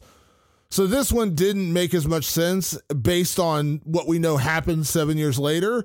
So in this regard, yeah, I would agree. I don't really need it. It's a cool scene because you get to see Dallas one last time, because when Dallas dies, when he's climbing through the air ducts and the alien just pops out, you see the hands pop out in the face, and then, you know, he's just dead. That's the last you see of Dallas in the movie. Revisiting that even momentarily where he's like, kill me, it is kind of cool, but I would agree it's not totally necessary. It didn't add anything to the film. No, it's a cool scene. It's a cool scene, but yeah. It's a cool scene, but it doesn't add anything. What I loved about the original version, which is without that scene in it, is when, you know, the great air duct scene where the alien reaches out to him and then everything goes to black. Is the next thing is his flamethrower drops on the table and Parker just goes, no blood, no Dallas. Yeah, scary. That's scary all in itself. I loved that, and it's stuck with me throughout the years. No blood, no Dallas. Like it's just like, okay, well, what the fuck happened to him? This thing ran off with him. What is it going to do? Like the unknown of that. And I think they say somewhere in the commentary, our minds come up with so much more nastiness than you could ever actually create. But the idea that it just took him and you'll never know what he did with him is fucking scary. All of the death scenes in this movie are kind of mysterious in a way. Like even like when he grabs Brett. And when you see him, like the closest that we get really to like a close-up death scene is Parker, when Parker's like literally battling the alien and trying to get Lambert out of there and, you know, shoot. But like that's the closest we see like to an actual death. You know what I mean? Like where Parker's right up close to the alien and you see the mouth come out and everything. Outside of that, everything else is kind of, you know, you just see the alien, you hear the scream, and then it's over. And you don't really know what happens. And I agree, your imagination can come up with something so much more awful than what we actually see. And again, the reality of it is we're dealing with 1979 graphics and effects, and they didn't want to show too much, and they couldn't show too much. Because again, it's a guy in a suit. And they wanted it to look like a humanoid creature, so they found the 6'10" guy, going back to what we said at the beginning of the podcast. So they had to hide certain things, you know what I mean? So they had to make it in the shadows, and you know, you couldn't see everything. And like just like when we see the final scene with Ripley in the escape pod and the alien is like literally just crushed back into the middle of the ship to get away and its hand pops out, that's freaky and scary. But even in that, and then it starts to kind of crawl out and curl out from underneath the side of the ship where it's hiding. Again, we see flashes of the alien, but we don't see its full form. We see the head, we see the mouth, we see the hands, and we see the tail. We see little bits and pieces, but they don't really show you the full 6'10" version outside of the outside of a few months where you see the shadows of it, like when Brett dies, things like that. Yeah. But yeah, your imagination really takes over and it's that much more scary. So again, it's a cool little cutaway scene. I'm glad I've seen it. Like, it's cool to see that, knowing what we get in Aliens, like the cocooning part, but it's not necessary. And, you know, again, it's nice to see Dallas one last time. Tom Skerritt, shout out. But, yeah, you know, I don't really need it. When I read the director's cut thing and you know, from my understanding, Ridley Scott was kind of resistant to it at first because he's like, what am I changing? Like, I like the version I have. And then I read about it's like 1 minute shorter. I was like, wow, you just went in and cut more shit out, and added a 4-minute scene. So yeah, again, I don't think it's a much different version of what is a quote unquote director's cut. The only thing I wish was in the theatrical cut was Lambert slapping the shit out of Ripley and then getting in that little fight. It added to all those little moments that were boiling over before they actually went and got into the alien ship. Like, they were all kind of pissed off at each other for little reasons, and it boiled over in that moment. And I liked that. It was a great like burst of tension to have her slap her and they get in that quick tussle or whatever. And you know, that outside of that, all the rest of these scenes don't need to be in there, but you know, they were nice little accents. Well, and one last thing I want to talk about real quick before we get to our categories. And I know we've raved on multiple podcasts about how much we love Sigourney Weaver as Ripley. Like, that's one of the most iconic science fiction characters and heroines of all time. One thing that I love more than anything about the way this film was produced and the script was written and Ripley became the lead character is that Ripley is always, I think, from my memory, always the smartest one in the room. Mm-hmm. She's the one who says, hey, you got an alien life form attached to your fucking face. You got to be quarantined for 24 hours. You're a danger. And even later when they let her in, like, because I know that scene you're talking about where, because Parker was also disagreeing. He's like, hey, you shouldn't have let it in. Like, now we could all die. You know, you're a fucking idiot, Dallas. Like, you know, Ash, like, you guys are going to get us all killed. And sure enough, that's what happens. She's the one who doesn't want to let the thing on board. She's the one who deciphers the distress call and realizes it's not a distress call, it's a warning. She's the one who comes up with the plan to destroy the ship, to just get out of there and say, fuck the company, we're getting out of here. She's the one who devises the way to kill it by blowing out the airlock. Ripley is always the smartest one in the room. And at that point in 1979, we didn't have that. Like a woman heroine leading character. This was really the first of its kind in this kind of a movie. You know what I mean? Like, you had Luke Skywalker. He was the hero who saved the damsel in distress, being Princess Leia. You know, Jaws was all three dudes. It was, you know, Brody and Hooper and Quint, you know, three guys. Yeah. You didn't have a lead female badass character who was always the smartest one in the room. And that was Ripley. She was always the smartest one in the room. If they listened to her, everything would have been different in this movie. And that is what makes her such a compelling character, is because we had never really seen anything like that before her. And then everything that comes after is some version of Ripley. You know, growing up, you and I grew up in about the same era, watching the same big blockbuster movies. All the heroes, Indiana Jones, Marty McFly, The Goonies, it's all male centric, but there was one other hero that I always had that entire time, and that was Ripley. Like the entire time, from Aliens and Alien, she was a leader all the way through the movie. Even you know, in the early moments of the movie where she's kind of, you know, talking with Dallas, you can tell like she's not just like kowtowing to him because he's the captain. She's asserting herself. And by the way, the only other voice of reason in the movie was Lambert.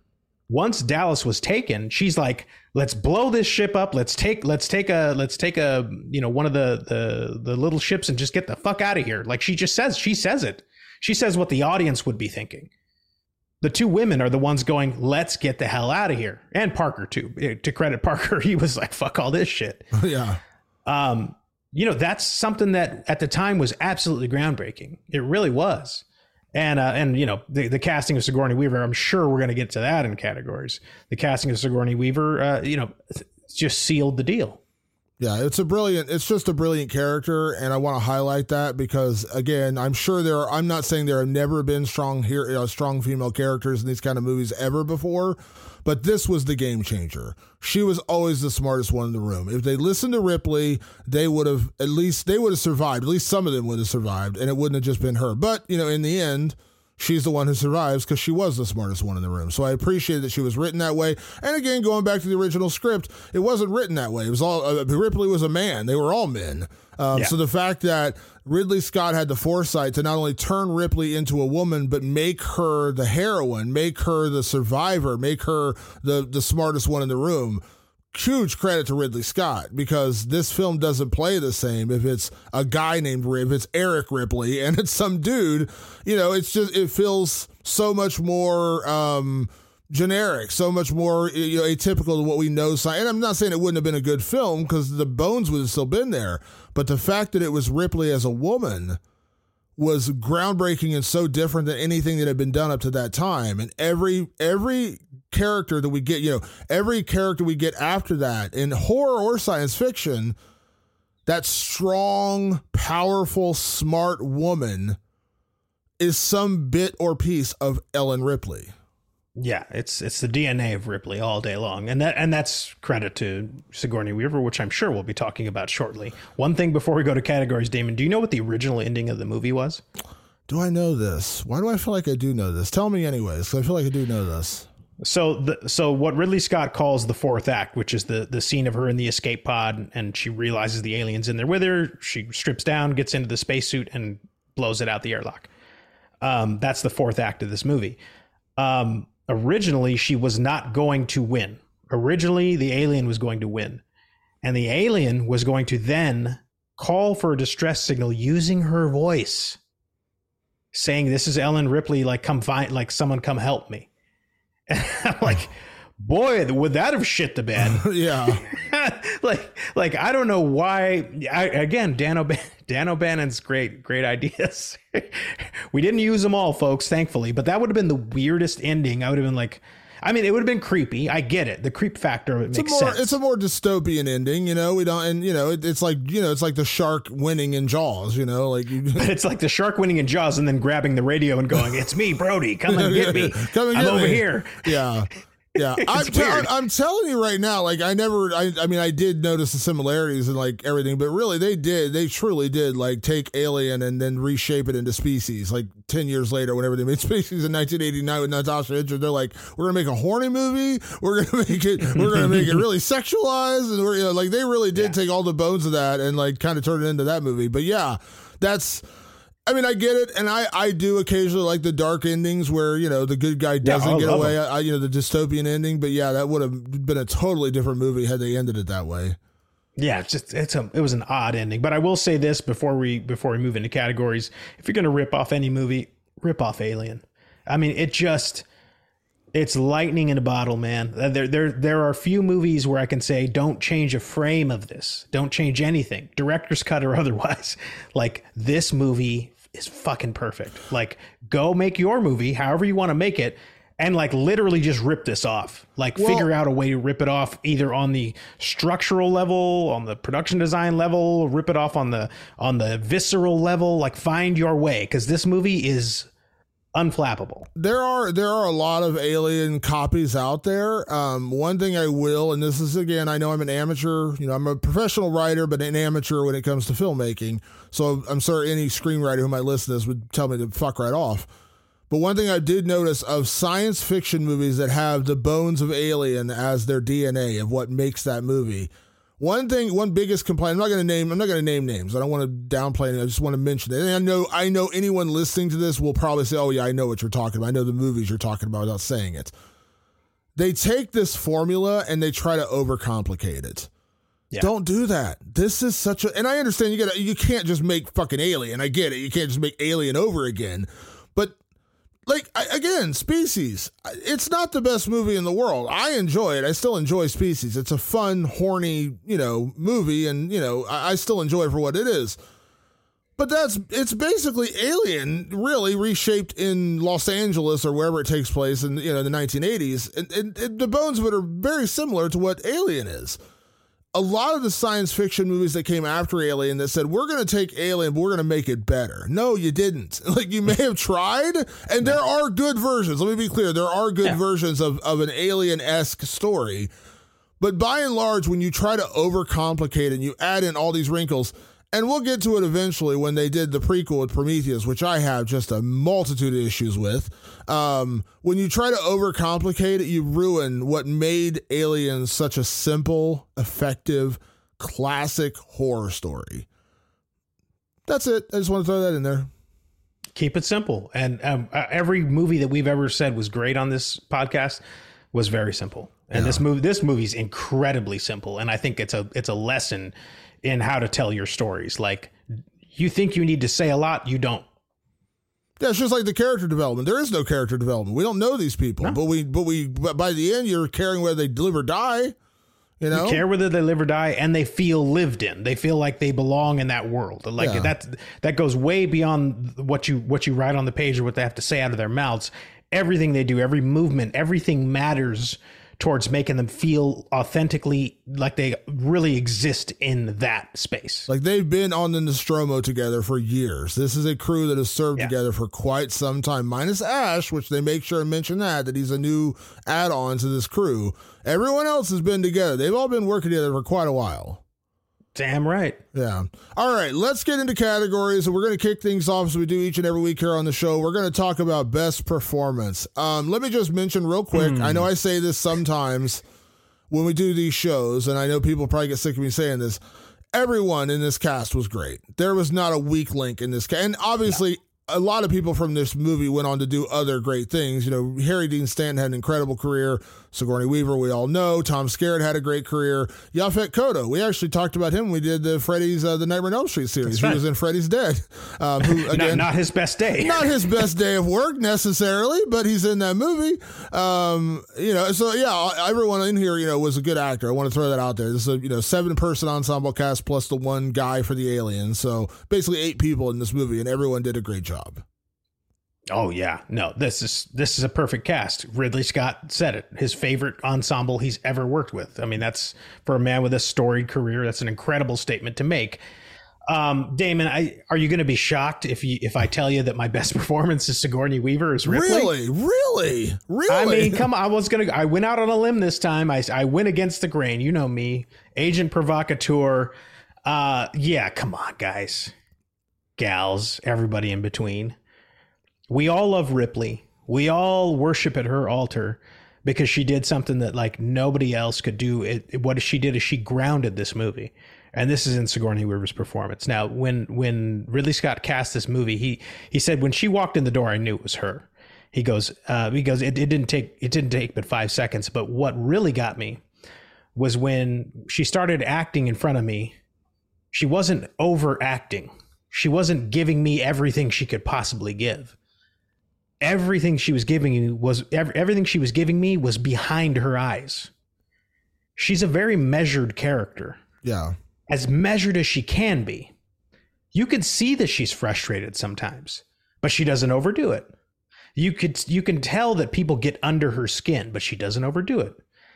And then when it's time to get pissed off, when she launches at Parker at one point and she goes, "God damn it," she says something. It's like the screams I heard at my house growing up. Like it's real anger, right? There are so many small moments in this movie where you realize that acting is about how subtle you can be, not how big you can be. And Sigourney Weaver just gives a masterclass in subtlety. There's a moment that I'd never noticed before, the way I noticed it this time.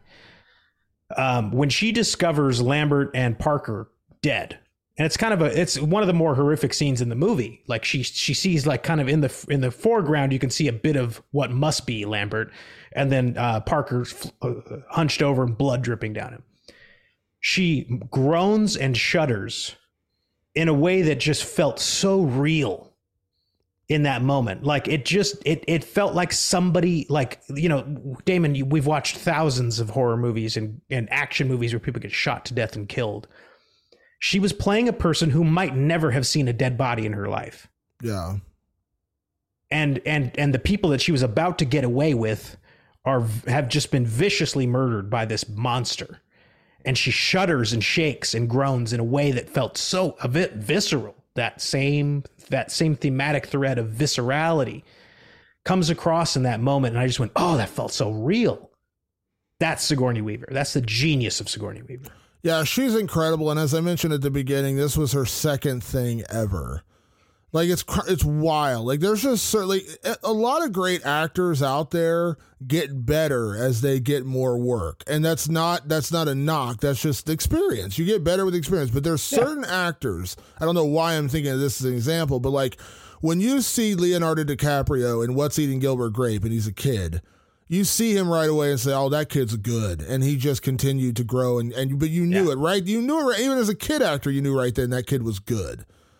Sigourney Weaver, this is her second role ever, and she killed it. And it's wild to think that the original person they were considering for this role was her old Yale classmate, Meryl Streep, was the original person they thought about for Ripley, but then her partner, John Cazale, died, and they decided, you know what, we can't bother her, we can't, we don't want to, we don't want to contact her and, burden her with this offer, make her make choices while she's grieving. And so they went to Sigourney Weaver. And even Sigourney Weaver was a stroke of luck. Like, from my understanding, she missed the audition. She was late to the audition. They had to stick around for her. She finally got in there. And then, as you said, Ridley Scott saw her and was like, this is Ripley. But it's wild. And I know there's a million stories like this in film history as far as people who were going to play parts and didn't play parts and casting, all that kind of stuff. Yeah.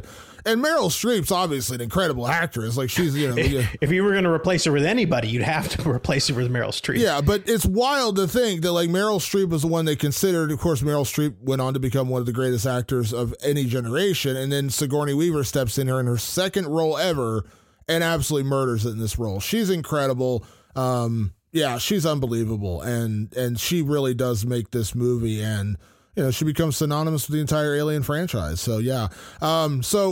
Of course, the real answer to best performance is Sigourney Weaver. Let me be honest about that. But I did go a different route because I wanted to pay homage to somebody else in this movie. And the other person that I think really did steal the show, when you really watch the performance, who had the best nuanced, and when I say this word, you're going to know what I'm talking about, the most sinister performance of this entire movie, and that is Ian Holm as Ash. Yeah.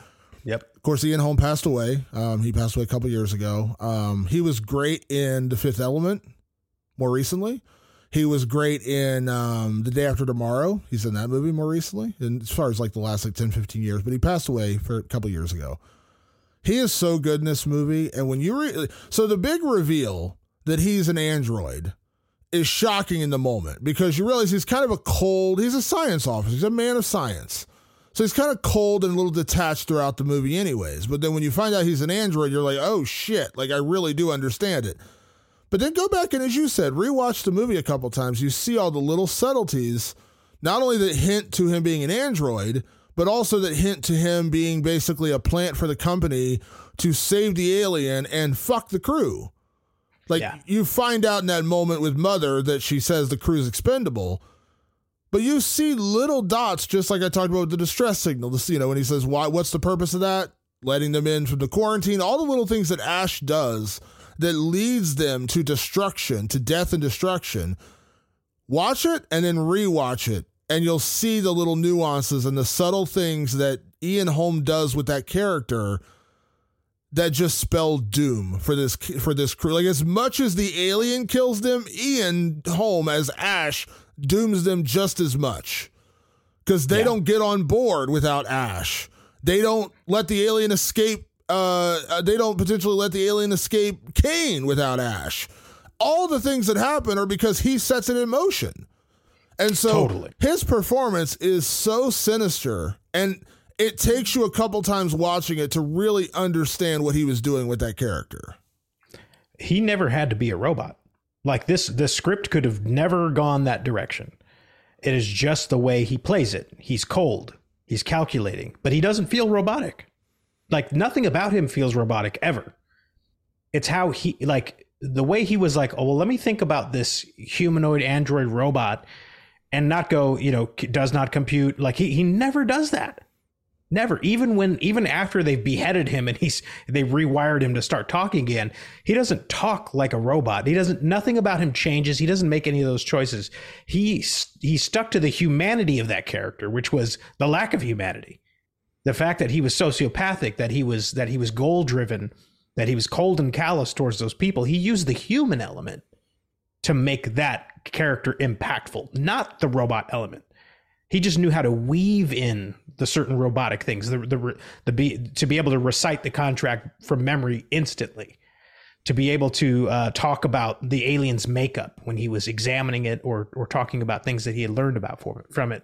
But for the most part, you could take out that he was an android and nothing about that performance needs to change at all. It's genius. It's such a good performance. He was a great character actor throughout his entire career, but this was just gold standard acting. Like I said, again, Sigourney Weaver is unbelievable, and this was the movie that introduced me and the rest of the world to Sigourney Weaver. But Ian Holm really does deserve a lot of credit for how much he helped. As much as Sigourney Weaver stole the show, if she had a silver medalist in this movie, it's 100% Ian Holm.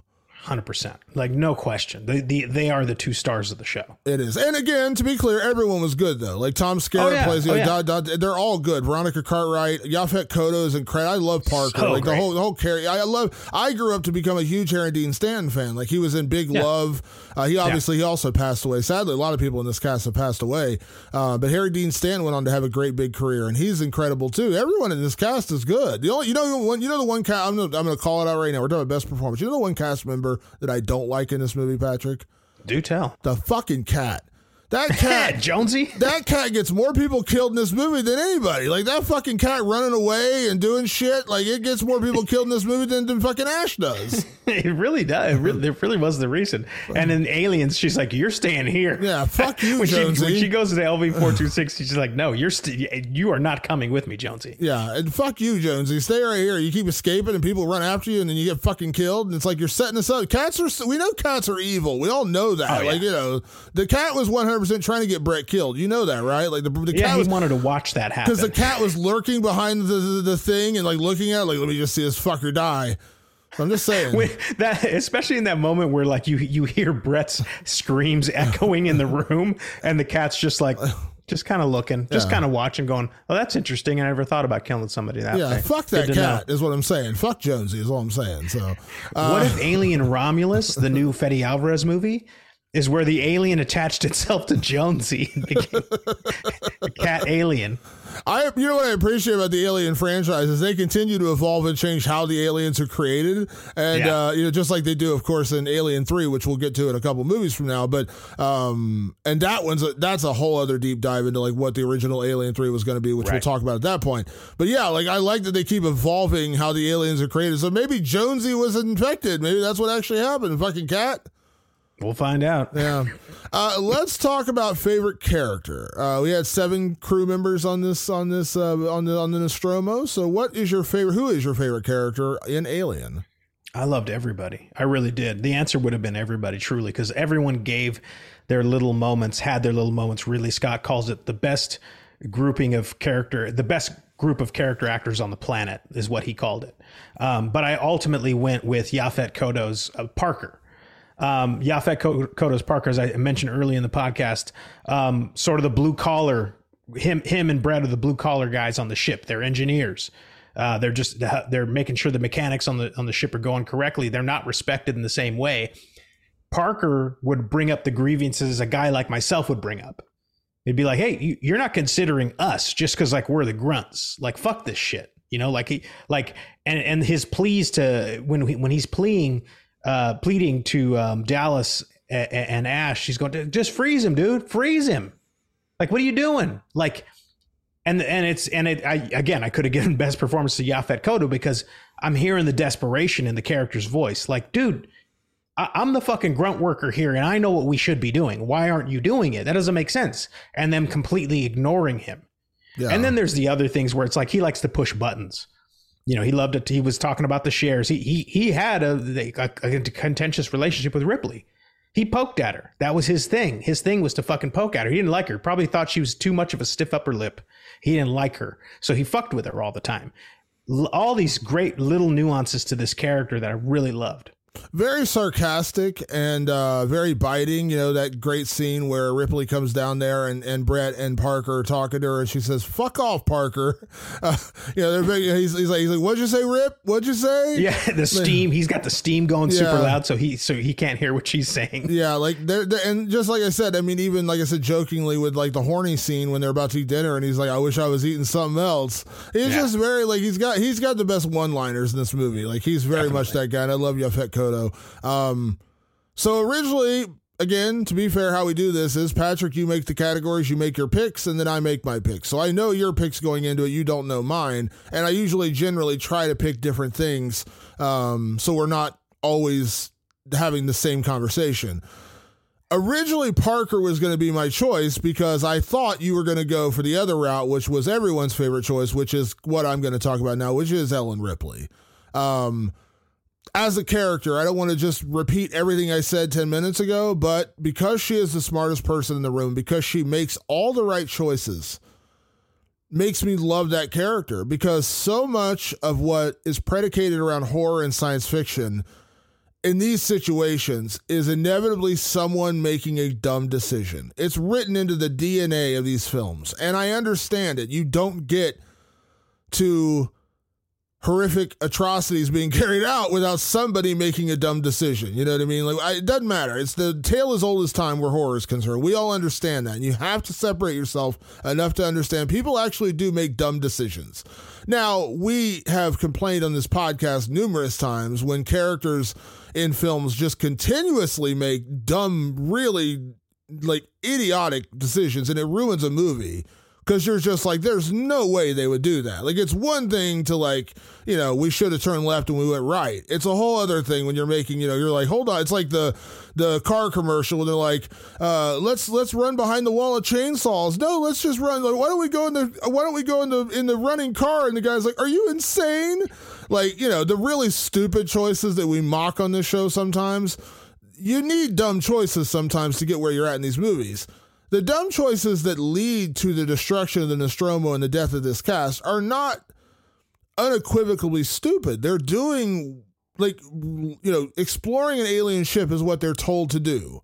Kane getting attacked, all they're really trying to do is save their crewmate. They're not scientists. Remember, these are people collecting ore in the middle of space. They're basically, miners, for lack of a better word. Yeah. So they're not out there, they're not space explorers. They're not scientists. They're not soldiers. Their guy gets attacked. They're just trying to save him. They're not worried about we're bringing on an alien onto the ship and it's going to attack us and be the death of us all. They're not thinking that deeply about it. They're thinking we got to save this guy's life. So the decisions that Dallas and them make sense in the moment. But Ripley being the voice of reason saying, no, the rule is we get something alien, something we don't know, some unknown life form is out there. You have to be quarantined for 24 hours. I can't let you on the ship. Everything that she does is the right choice. And I appreciate that there's that one voice of reason. And in this movie, it's Ripley.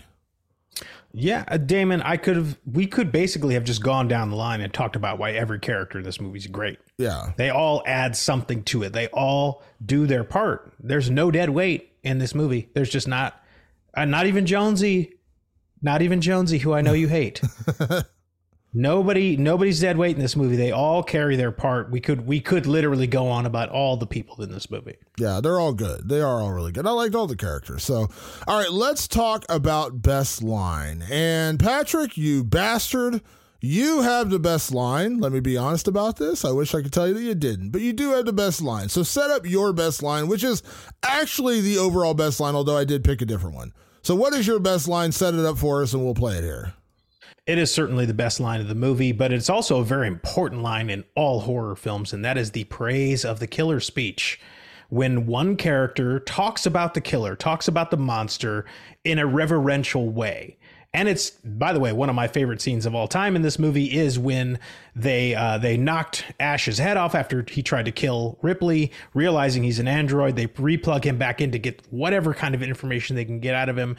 And what he gives them is not helpful in the least. I admire its purity.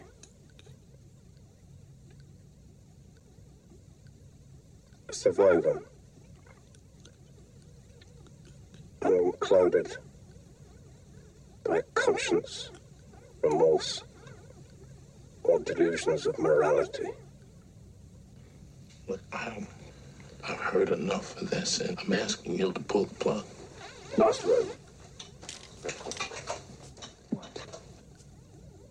I can't lie to you about your chances, but you have my sympathies. So cold. And when he talks about admiring it, it's something he would like to be. He admires it. There's penis envy, right? Like literally. It's cold. It's calculating. It's not weighed down by remorse or morality or any of those things. It's pure. And he loved it for that, because I think part of him related to it. It's just this pure killing machine. Yeah. Very haunting line, delivered so well with that gurgling, dying digital voice is just fucking perfect. Yeah. You have my sympathies. It's like, you're fucked. So good luck is basically what he's saying. So, yeah, eat your heart out, HAL 9000. That's a droid fucking giving you the bad news. And I like what you said there is like he wants to be like he envies the alien in a way. Like he envies that like he's not that cold and calculating, or that he can't be that cold and calculating because, as you said, he's 30% human. He doesn't want that. He wants to be as cold and calculating as the alien. So that's a terrifying line, which kind of speaks to where we're at now with artificial intelligence.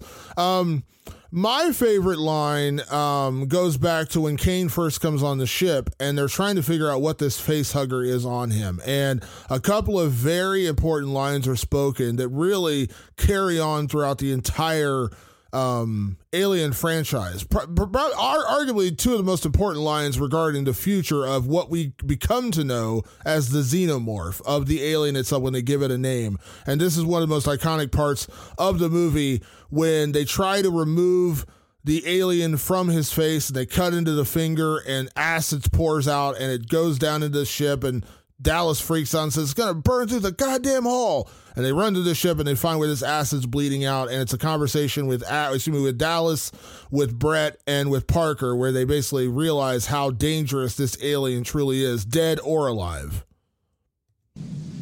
Don't say anything like that except molecular acid. You must be using it for blood.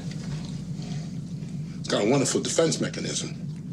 You don't dare kill it. Just that simple line. Wonderful defense mechanism. You don't dare kill it. Yeah, totally. I mean, what a great way to just set up that, like, what we're going to go up against, we can't shoot it. That's not going to help. Yeah. That's not going to get us out of this situation. And like, you know, now you're in a real tricky predicament, and it was great setup. I just like to say that you must be using it for blood, which becomes a hallmark of this entire franchise. It's acid for blood. And then obviously it says wonderful defense mechanism. You don't dare kill it, because you realize if you actually kill this thing, if you actually cut it in half and kill it, it's going to burn through your ship and you're going to die in space. It's harrowing, and it really does set up everything that comes with these aliens, from Aliens to Alien 3 to Alien Resurrection. Everything is built upon that revelation of the acid for blood. Yeah, I love that. God, and it is one of those other moments in the film where I like unforgettable dialogue. Yeah, it's great. It's just great delivery. All right, let's talk about best scare, because this is at its core, as much as I love Aliens, and we will do Aliens next, that is much more of an action movie than it is a horror movie. Now, there are definitely horror elements. It is, but that's much more of an action movie than it is just a straight up horror movie. Alien is a straight up horror movie. There are a lot of good scares in this movie. So, Patrick, what is your best scare in Alien? I have to imagine this was hard for you to narrow down. It was hard to narrow down. But I really went for, like, again, on this one, I was looking at the viscerality of it all. I have always loved when Kane comes upon the egg and just the build up there. It's fantastic dread and tension in the build up, because he's examining the egg. You can see the fluttering on the inside. As you said, it was Ridley Scott's hands and rubber gloves in there making the motions. And then the egg opens up this very weird organic way that it kind of flowers at him. And he looks in, and you see, you know, they use real, like, I think it was like sheep and cow organs and sinew and fats and stuff. So it looks like real gore.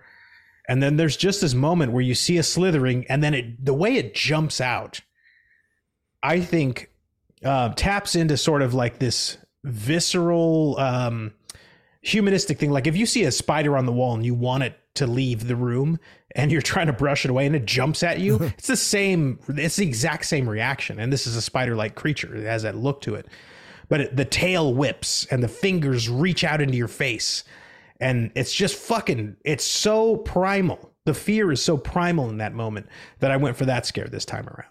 That is a great one. And that is honestly, that is the moment in this movie when shit gets real. Like, up to that point, you're not quite sure what's going to happen. Like, you really don't know what they're looking at. Now, granted, when you fall down into this cavern and there's this weird mist and a laser looking thing and you run down and you see eggs, my first instinct would be run, not let's see what's in the fucking eggs.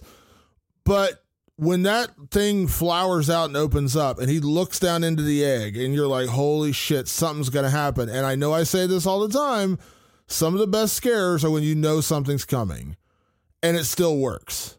That to me is the most effective scare in horror films, when you know something's coming, but it still works. And that's a perfect example of that. You know it's not going to end well. You know something's coming out of that egg, and it's not. Now, do you expect it to crash through his helmet and wrap on attached to his face? Absolutely not. But you know something's coming. You know something's going to pop out of this fucking egg.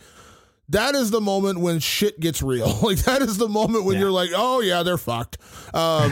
It's such a great moment. And it is. It's actually very scary, because when it happens, you're like, oh, it's so jarring the way it happens. Yeah. So that is an iconic scene. So for me, I debated this one for a long time, Patrick, because I was like, man, the scene when the arm pops out at Ripley and the escape pod is really fucking good. Great scare.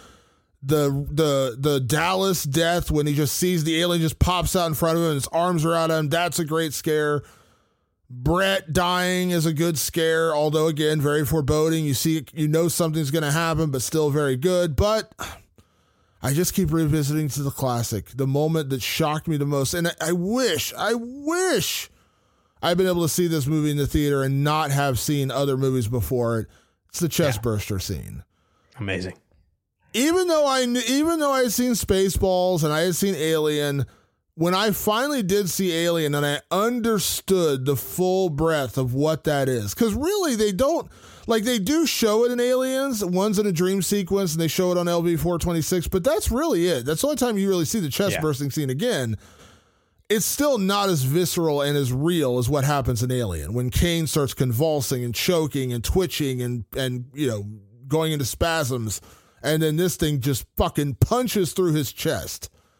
And you just feel it. And one thing I want to compliment Ridley Scott on with this is it's dead silent. Mm-hmm. There's no background score like dun dun dun, no big orchestra. Dead silence. You hear this thing punching through him, and you hear the crunch of the bone, and you hear him going ah, and everyone's like, oh shit. And then you see it just punch through in the second time. This thing comes out, the big silver-toothed cock. It's so jarring when that happens because, again, I saw Spaceballs. I saw Aliens. When I finally saw Alien, I still was stunned at how it happened. So that, to me, is the best scare. And Damon, it rolls right into my best gore, which was the chestburster scene. But it's scary all the same. I went to go see this. I think it was on its 40 or 45 year release in the theater. I went to go see it. Packed house. Clearly a bunch of big Alien fans, but it's my favorite movie. I have to see it on the big screen. I actually did get to see this in the theater as well. I think it was the same release I saw it. Yeah, actually I did too. Yeah. Every one of the scares worked. And I was surprised by that because I'm like, I'd memorized this movie. So I was like, I knew every scare was coming, but the amount of people in the audience that were jumping, that were reacting to something that I think they all knew. When I remember I was sitting next to a woman when his chest explodes with that big blood splatter, like before it actually breaks through. I mean, either that woman had never heard of Alien or the chest burster in her entire life, or it is truly one of the greatest scares that's ever been manufactured. She jumped to fucking high hell. And then, Damon, as we talked about at length earlier, in the next cut, it emerges, and that gorgeous gore, because this is my best gore, as it rises out covered in blood, and its tail slithering around his intestines, and the blood upwelling from his chest cavity. And as you mentioned, which I fucking love, the little detail of his hands twitching as the life is leaving his nervous system. It's a thing of absolute beauty. It is what turned me, Damon, to a gore horror. Because you could just pause that scene and play it over and over and over again if you're a psycho like me. Because you just go, how did this, it's the perfect constructed scene. And then the gore in it is just gorgeous. And, Ridley Scott used real, like I mentioned earlier, he was using pig intestines and cow intestines. He was having the butcher and the fishmongers and like anybody who was dealing in blood and guts. He'd go get real blood and guts and put it on there. So the set must have stunk to high hell. But that gore in there, I mean, everything about it felt real. Damon, I watched one of my kids get cut out of my wife's belly. Not too dissimilar. Not too dissimilar. We've talked about the great Tom Savini on this show, the great Greg Nicotero.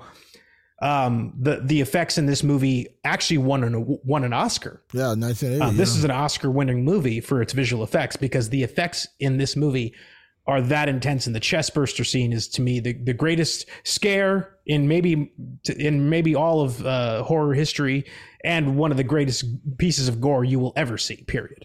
So this is the best gore. I'm not going to sit here and pretend it's not. It is the best gore. When that thing crunches through his bones and punches through his chest the first time, and the blood goes flying and hits everybody. And Veronica Cartwright's reaction is so iconic when she just like freaks out that she just got splattered with blood.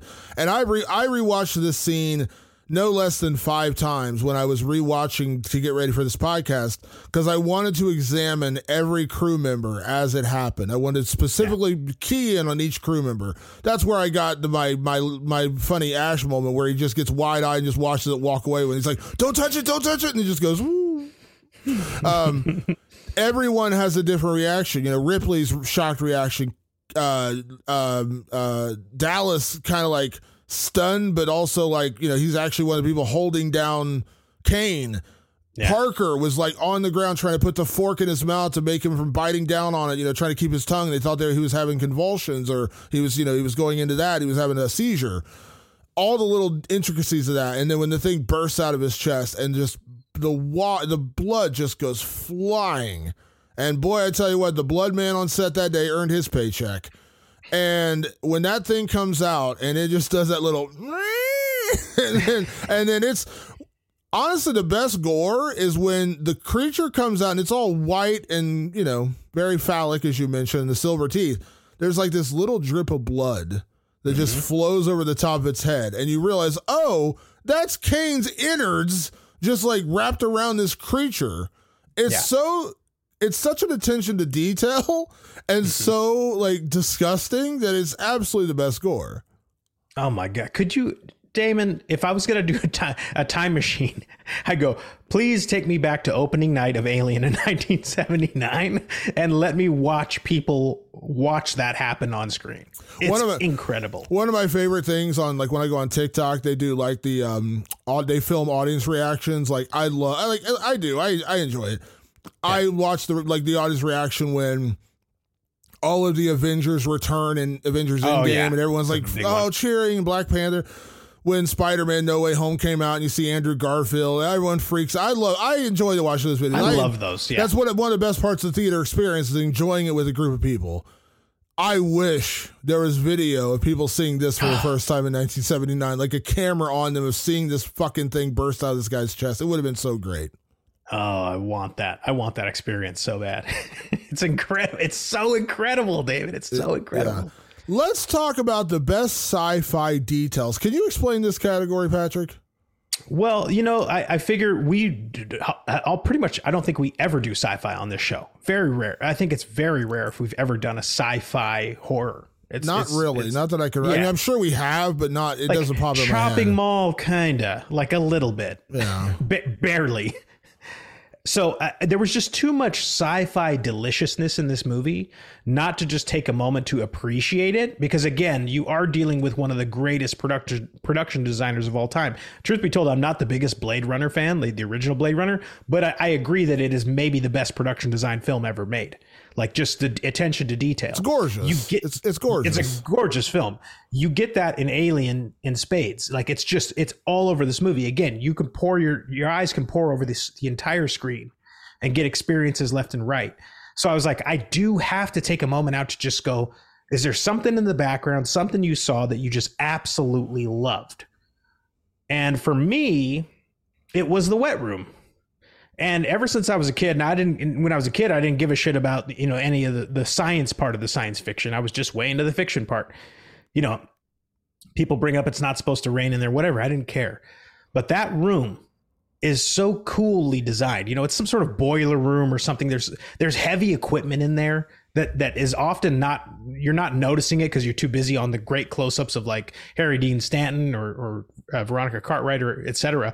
But whenever people enter that room, everything in that room is perfectly made, and it also is perfectly used. Nothing's clean. It looks like it's been mining ore on some far distant comet or some dusty old planet. Everything looks used. Everything looks it like it's been in working order, and it's the design of it looks fucking awesome. You go, damn, like, what is that machine over there? Like, and these are things that just play the background. They're never in the shot. They don't play a part in the plot, but they are so perfectly designed. You believe they're real.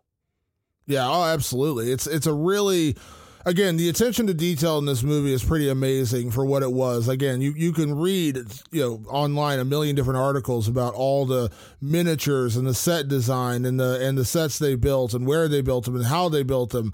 It really was a huge attention to detail, and Ridley Scott, deserves all the praise in the world for kind of mastering this and kind of maneuvering this to work the way it did and make it look the way it looked, because the Nostromo as a whole doesn't look like what you would think a normal spaceship would look like. Like, it doesn't look like anything out of Star Wars. He created a totally wholly new looking spacecraft. Same thing with the build with the rooms inside. You talk about the wet room, same kind of thing. Like, this is a ship made to mine ore. It's a mining ship. So he made it look like a mining ship. And so that wet room is a perfect example of that.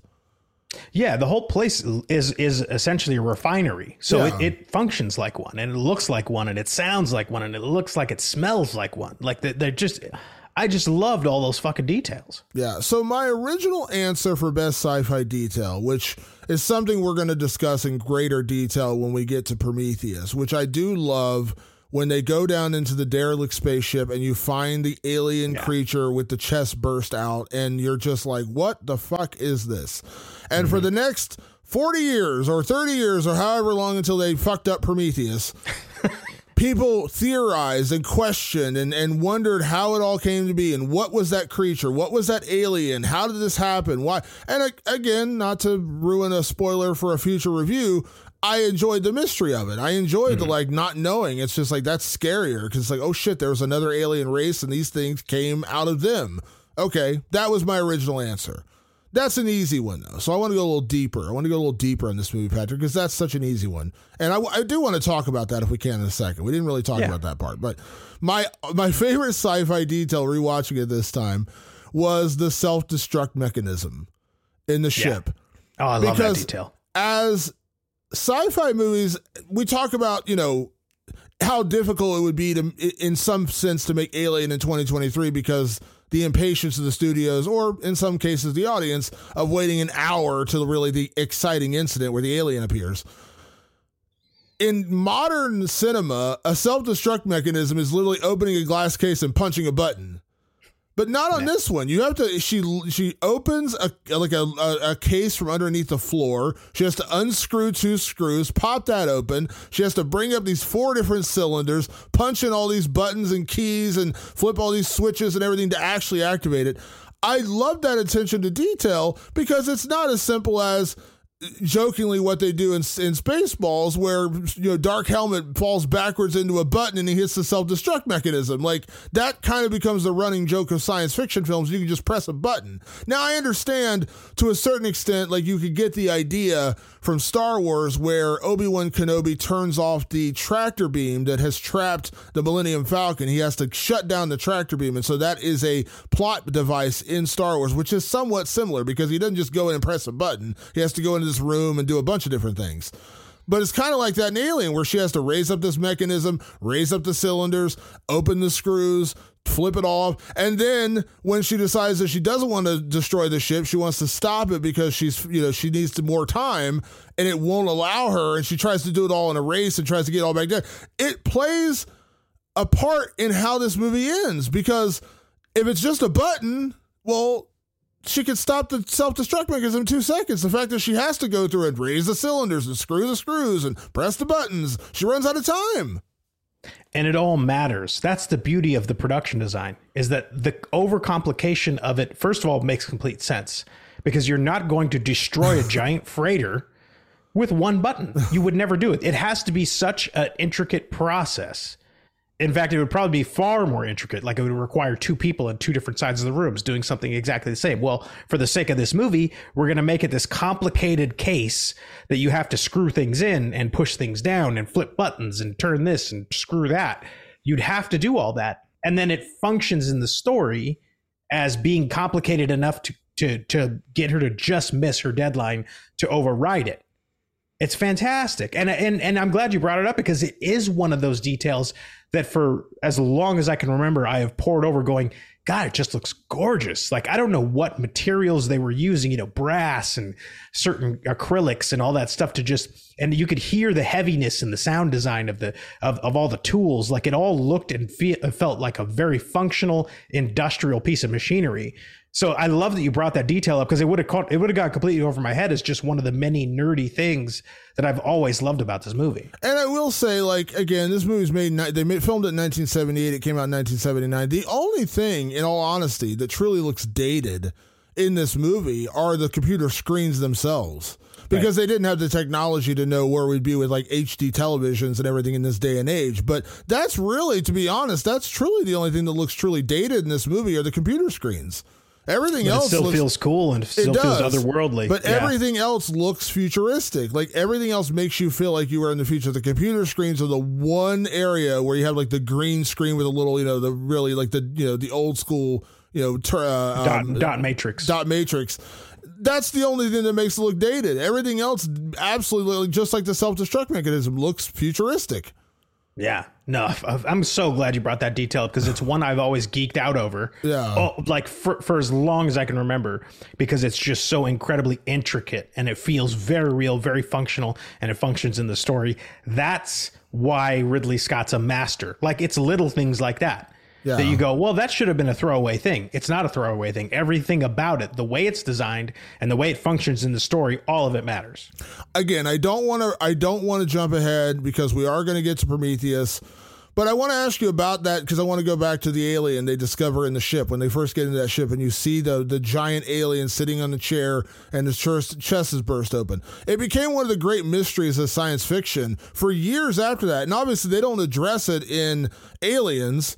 Because they just land on LV-426 and there's already a colony of people living there, you know what I mean? And then they talk about the ship, but you don't actually go back into that ship in the movie.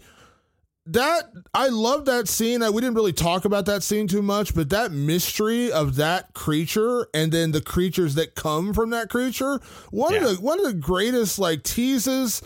And I don't even really know that I don't think I've read the backstory of what it was supposed to be. They call it space jockeys, and it was a different race. Yeah. And there's an explanation out there. I'm not going to get into details of it, of what they intended it to be. We'll have time in Prometheus, because it will explain all this, apparently. Yeah, what they intended it to be. There is a story out there. They called these creatures space jockeys, and they were, they got attacked by the aliens. They were just a different life form than humans.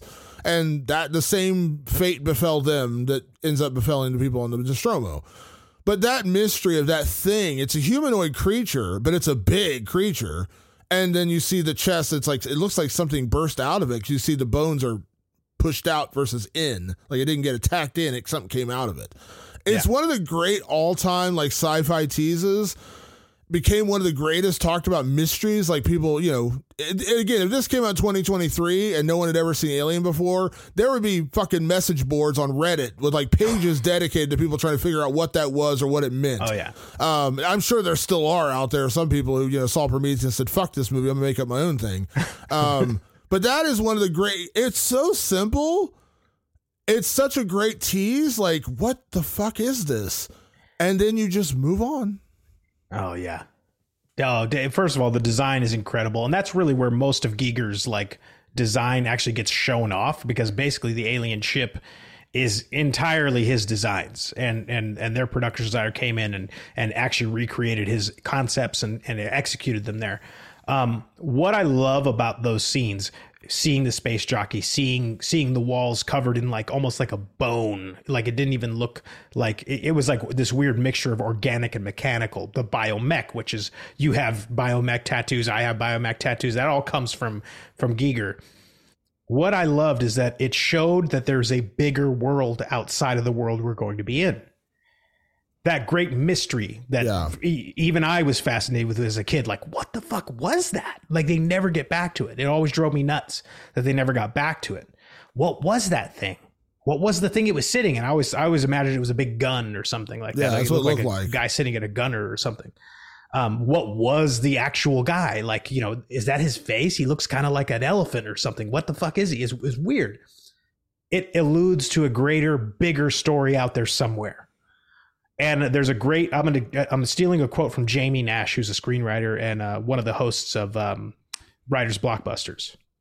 The rule, when you're trying to make a movie on a budget that implies much bigger things, you go small window, big world. you're getting a small window into a much bigger world. Alien, the movie, is a small window into a world that is vast and huge. The Weyland-Yutani Corporation, their names get brought up all the time. They're out there working for them. They're up to things. That's happening somewhere way out there somewhere. This alien ship and its design and its function and everything in there had meaning. Everything in there had purpose. Alluded to a bigger world. Most of this movie, 90% of this movie, takes place inside interiors of a spaceship. Yeah. Like mostly the entire movie does. And the other 10% is either on that alien ship or when she's trying to blow it out of the airlock. 90% of the movie is contained. But when you go onto that alien ship and you see this mysterious space jockey and you go down into this area that must be some sort of storage area for these eggs, and there's a laser over one of them and all that stuff, it alludes to something grander, something bigger, something more out there. So you get a full experience without ever having to have multiple planets and multiple characters. Basically Star Wars, which Star Wars was a much bigger budget movie, had a lot more going on for it in terms of studio attention and all that stuff. This was a way to make Star Wars without making tons and tons of stuff.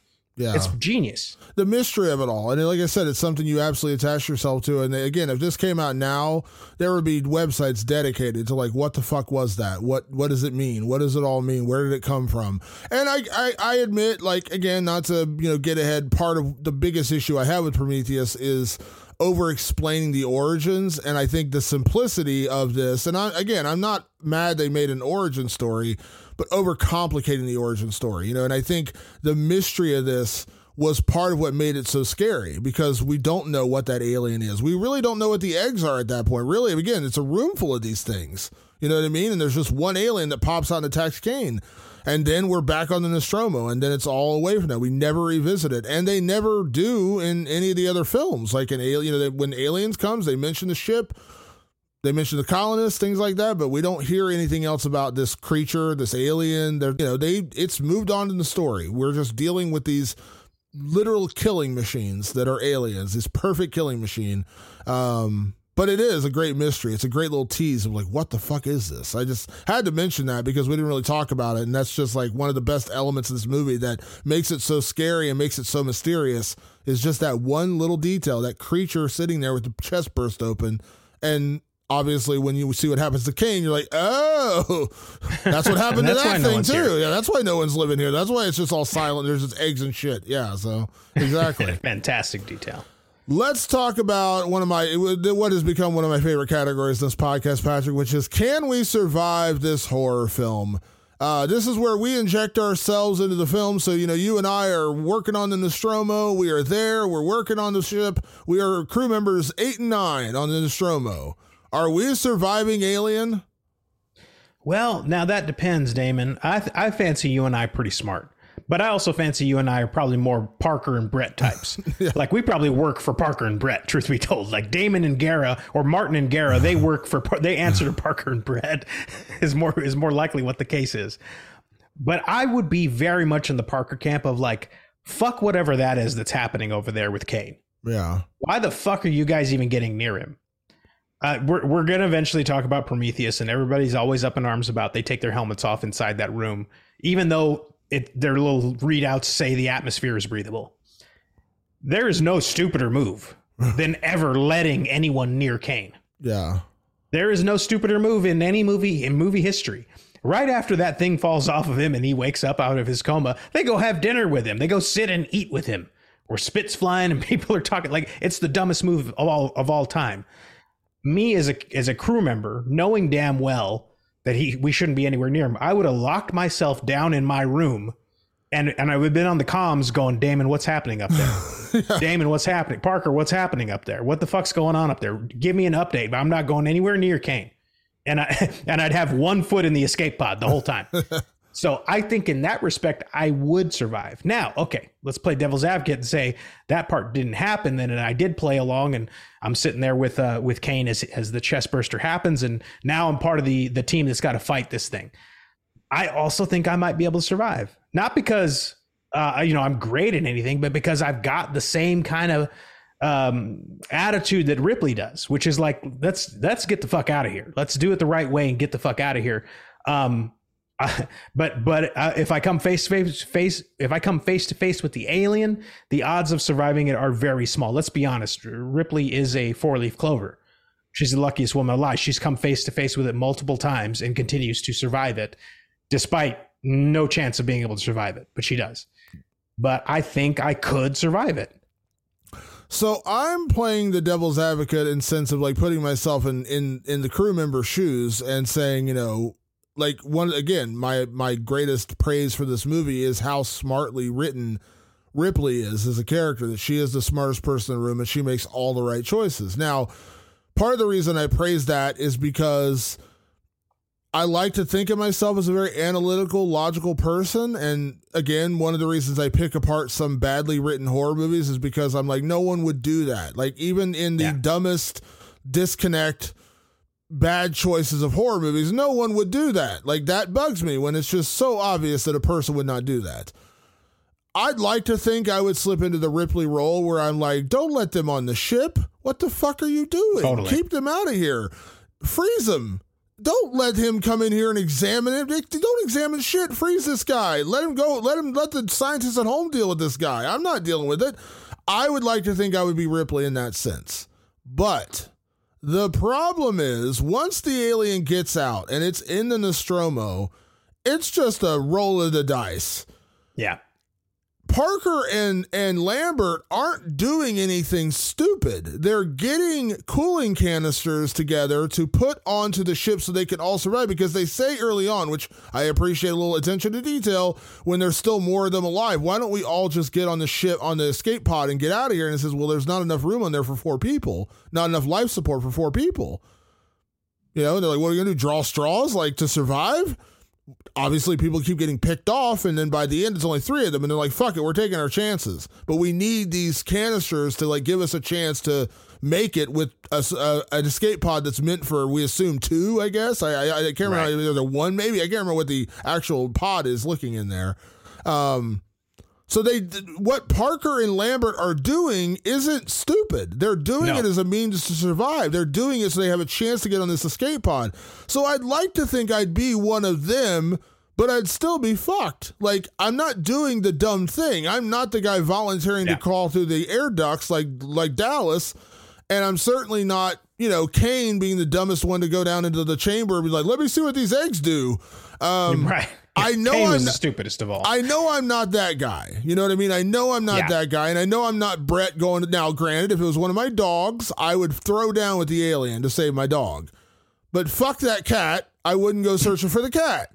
So, you know, I'm not Brett. I'm not, you know, I'd like to think I'm some combination of Parker and Ripley, which they both seem to be fairly smart in the way they approach this thing.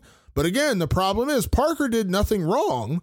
He was one of the smart guys, but he still died. So that's kind of where I'm at. Like, I'd like to think that I would be the smart one, but I also know just happenstance of being in a fucking ship with a murderous alien that there's a chance I'm going to get an alien's tail up my ass. Yeah, there's a very good chance that's happening. I will tell you something that Parker was doing wrong. He was being way too loud with those coolant tanks. Yeah. Like, they were being so loud with them, actually, and I'm like, that's what... Lambert was being loud. She was the one she pulling was her. like tossing them. And she was clanging. I mean, I was like, you guys are making way too much noise. And that's where, if I was in that situation, I'd be like, stop fucking throwing the cans. You're gonna call that thing over here. But in the panicked moment, I get it. Like, they're just trying to get the fuck out of there as quickly as possible. So she's just yanking the canisters and chucking them down and be like, let's get out of here. I get it. Yeah. But I get it, but that sealed her fate for sure. But that's what I'm saying. Like, even in that moment, they're not like, oh, let's go look around the ship and see if Dallas made it. Fuck no, just get out of there. And they're saying no one has that. Yeah, no one has that stupid moment where they go, I'm going to take this fucker on. Yeah. You know what I mean? Like, nobody, like, and that happens in a lot of horror movies. Yeah. And most people cheer it. Like, you're in an audience with someone who's like, I'm not going out without a fight. Fuck you. You're not winning that fight. Yeah. You're not winning the fight. You're not going to fight that thing. We're getting the fuck out of here. And they all made the right choice. And I've said it before, Damon, and I'll say it again. True horror is when your characters make the right decision and it still doesn't work. That's exactly what happens in this movie. Yeah, the hierarchy of smarts in this movie goes Ripley to Parker. Like, Ripley is the one who is the smartest one in the room and makes all the best decisions. Parker being second best. He's the one who says, why did you let them on the ship? Why don't we just freeze this guy? Yep. Let's get the fuck out of here. But still, he's the one who's like, I'll get the canisters because that's what we need to survive. We had to have them.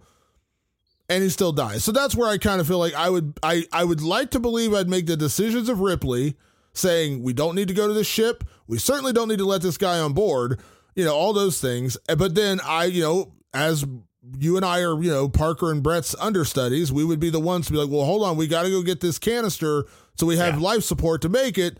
And then the alien comes and just, fucking crucifies us both. So I'm saying I wouldn't survive just because the odds are against it. The odds are against you, definitely. Yeah. Last category, Patrick. I feel like I know the answer to this one after our discussion here, which is always, is it scary? So Alien, at the end of the day, is it scary? What's funny is this movie has never scared or terrified me. I've always been just genuinely fascinated by how great it is. Like it just circumvents like fear and all that stuff. But to analyze it for our podcast and to analyze it for what a movie needs to be scary, it has tons of dread. Atmosphere. The atmosphere in this thing is through the roof. The atmosphere of this movie is nothing is safe. Nowhere you go is safe. In space, no one can hear you scream. I mean, it's just, this thing it's in the DNA of this movie that fear and panic and fright and terror and gore and blood and guts and killing, they're all there. It's just done in such a beautiful way that you end up enjoying it. I mean, certainly the girl sitting next to me at the movie theater, she may have shit herself. I'm not sure. I couldn't smell anything, but she was scared. She got scared. This is a scary movie. This is 100% a scary movie. It might be the scariest sci-fi movie, to be honest. Like, I'd have to really I'd have to dig into like all the scary sci-fi movies, but this is Event Horizon's like disturbing in its own weird way. It's a very different movie. It's very different. It's good, but I don't even know if I'd put it on that level. Like, as far as Alien, like, again, simplistic, surprising, stunning, and it works. Again, just the face hugger and the chest burster scene alone make this a scary movie, because two things that something bad's going to happen and you still don't see it coming. You look down into a fucking alien egg. I know something bad's going to happen, but I didn't necessarily see what happened happening. The chest burster scene. I knew Kane was not okay. We all knew Kane was not okay. Did I necessarily think a creature was going to literally crunch through his chest and burst out and look like a silver-toothed cock? No, I didn't think that at the time. So, yes, this movie is absolutely scary. Like I said, my biggest regret, and through no fault of my own, I was a kid. My biggest regret is I didn't get to see this first. Like, that I already had an idea of what this movie was before I saw it. Because it's funny. I remember I talked about seeing Spaceballs first and the scene with John Hurt in that movie. Yeah. I actually, crazy. Back in the day, they used to show full-length movies on CBS on like Saturday nights. Do you remember this? Mm-hmm. And they used to have a Saturday night like science fiction or horror show, and it would start like 8 o'clock, and the movies were like 4 hours long because all the commercials. They did Aliens. That's the first time I ever saw Aliens, was on a Saturday night CBS movie of the week. And what I remember about that is they actually showed the director's cut. They showed because when I saw Aliens from start to finish on like a DVD or a VHS after that, I was like, where are those scenes? And it wasn't until years later that I discovered the CBS version, they added in all of the extra shit that they eventually did in like the director's cut. It was wild. I was like, where is the scene? And it's not there. So that was my first experience with Aliens, was on a CBS 8 o'clock Saturday night movie when I was a kid, and Spaceballs. And then, later I saw Aliens. So my biggest regret, and again, through no fault of my own, I wish I would have seen Alien and seen it in order and been totally surprised by this movie. Still works, still effective, still adore it. But one of my biggest regrets is I didn't get to experience this fresh as like a new movie viewer, that I was like, I remember where I was when I saw the chest burster scene.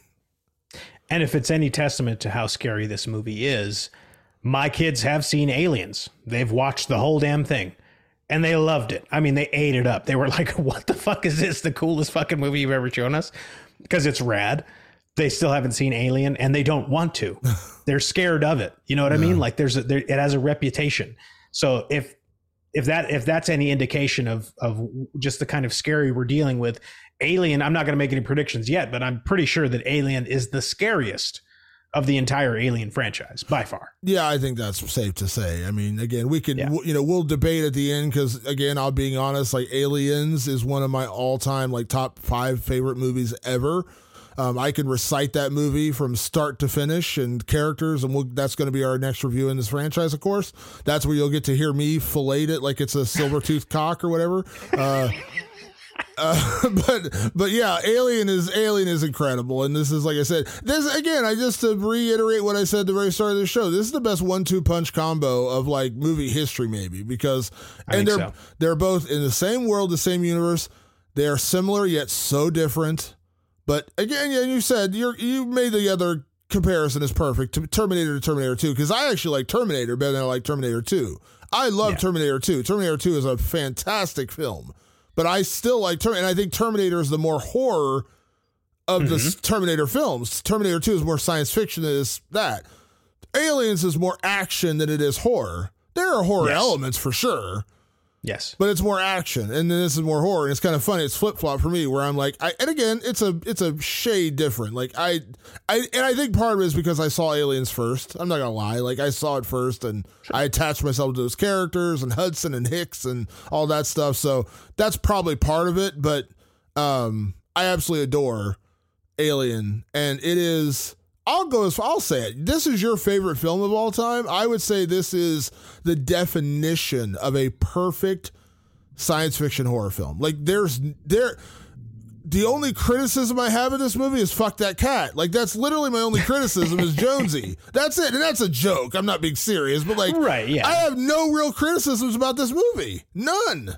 I'm telling you, it's my favorite film because it's perfect, because I wouldn't change a thing. I mean, when you could, we used to have a category called Rewrite of the Living Dead, and boy, we used it a lot.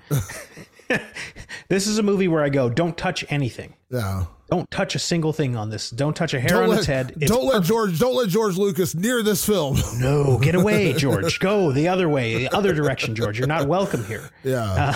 All love, George, but no, this is not for you. Yeah. It's perfect. It's absolutely a perfect movie. And that's how you start a franchise review. All right, folks, that is our episode. We are going to be doing these. If you've done our franchise reviews with us before, we've done Texas Chainsaw Massacre and we've done Nightmare on Elm Street.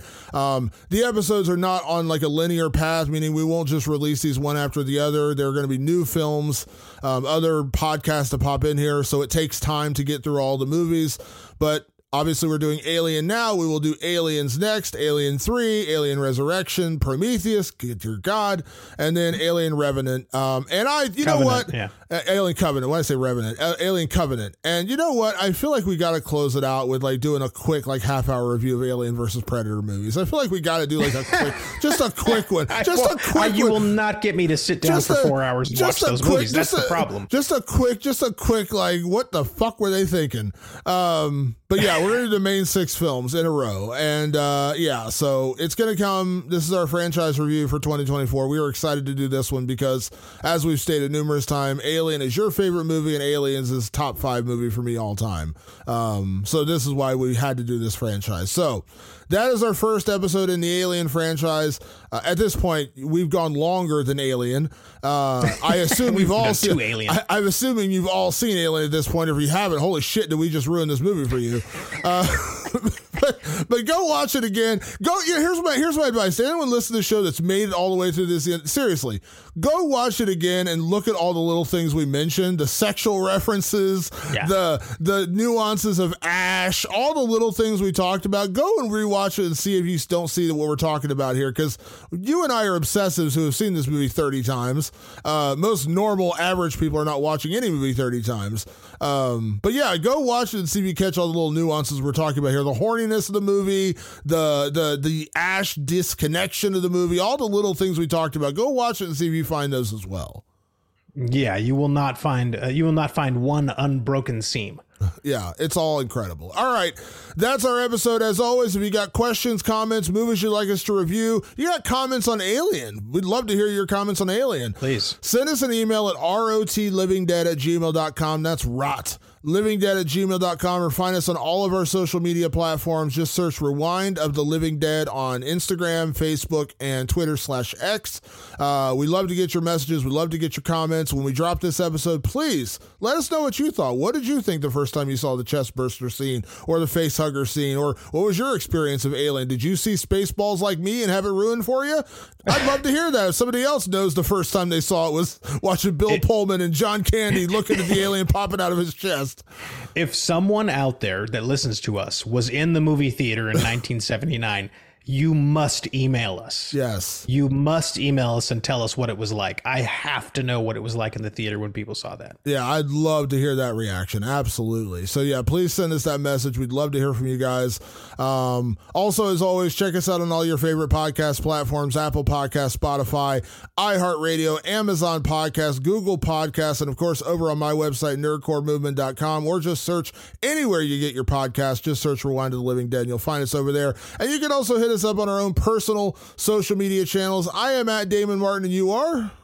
At Director Patrick. And a big thank you, as always, to everyone that tunes in. We are so excited to get into our latest franchise review. This was a big one for us. So enjoy Alien. Go watch it. Enjoy your Silvertooth cock. We're going to do that as well. And we'll see you back next week for another edition of Rewind of the Living Dead. Thanks for tuning in. We'll see you then. Happy New Year.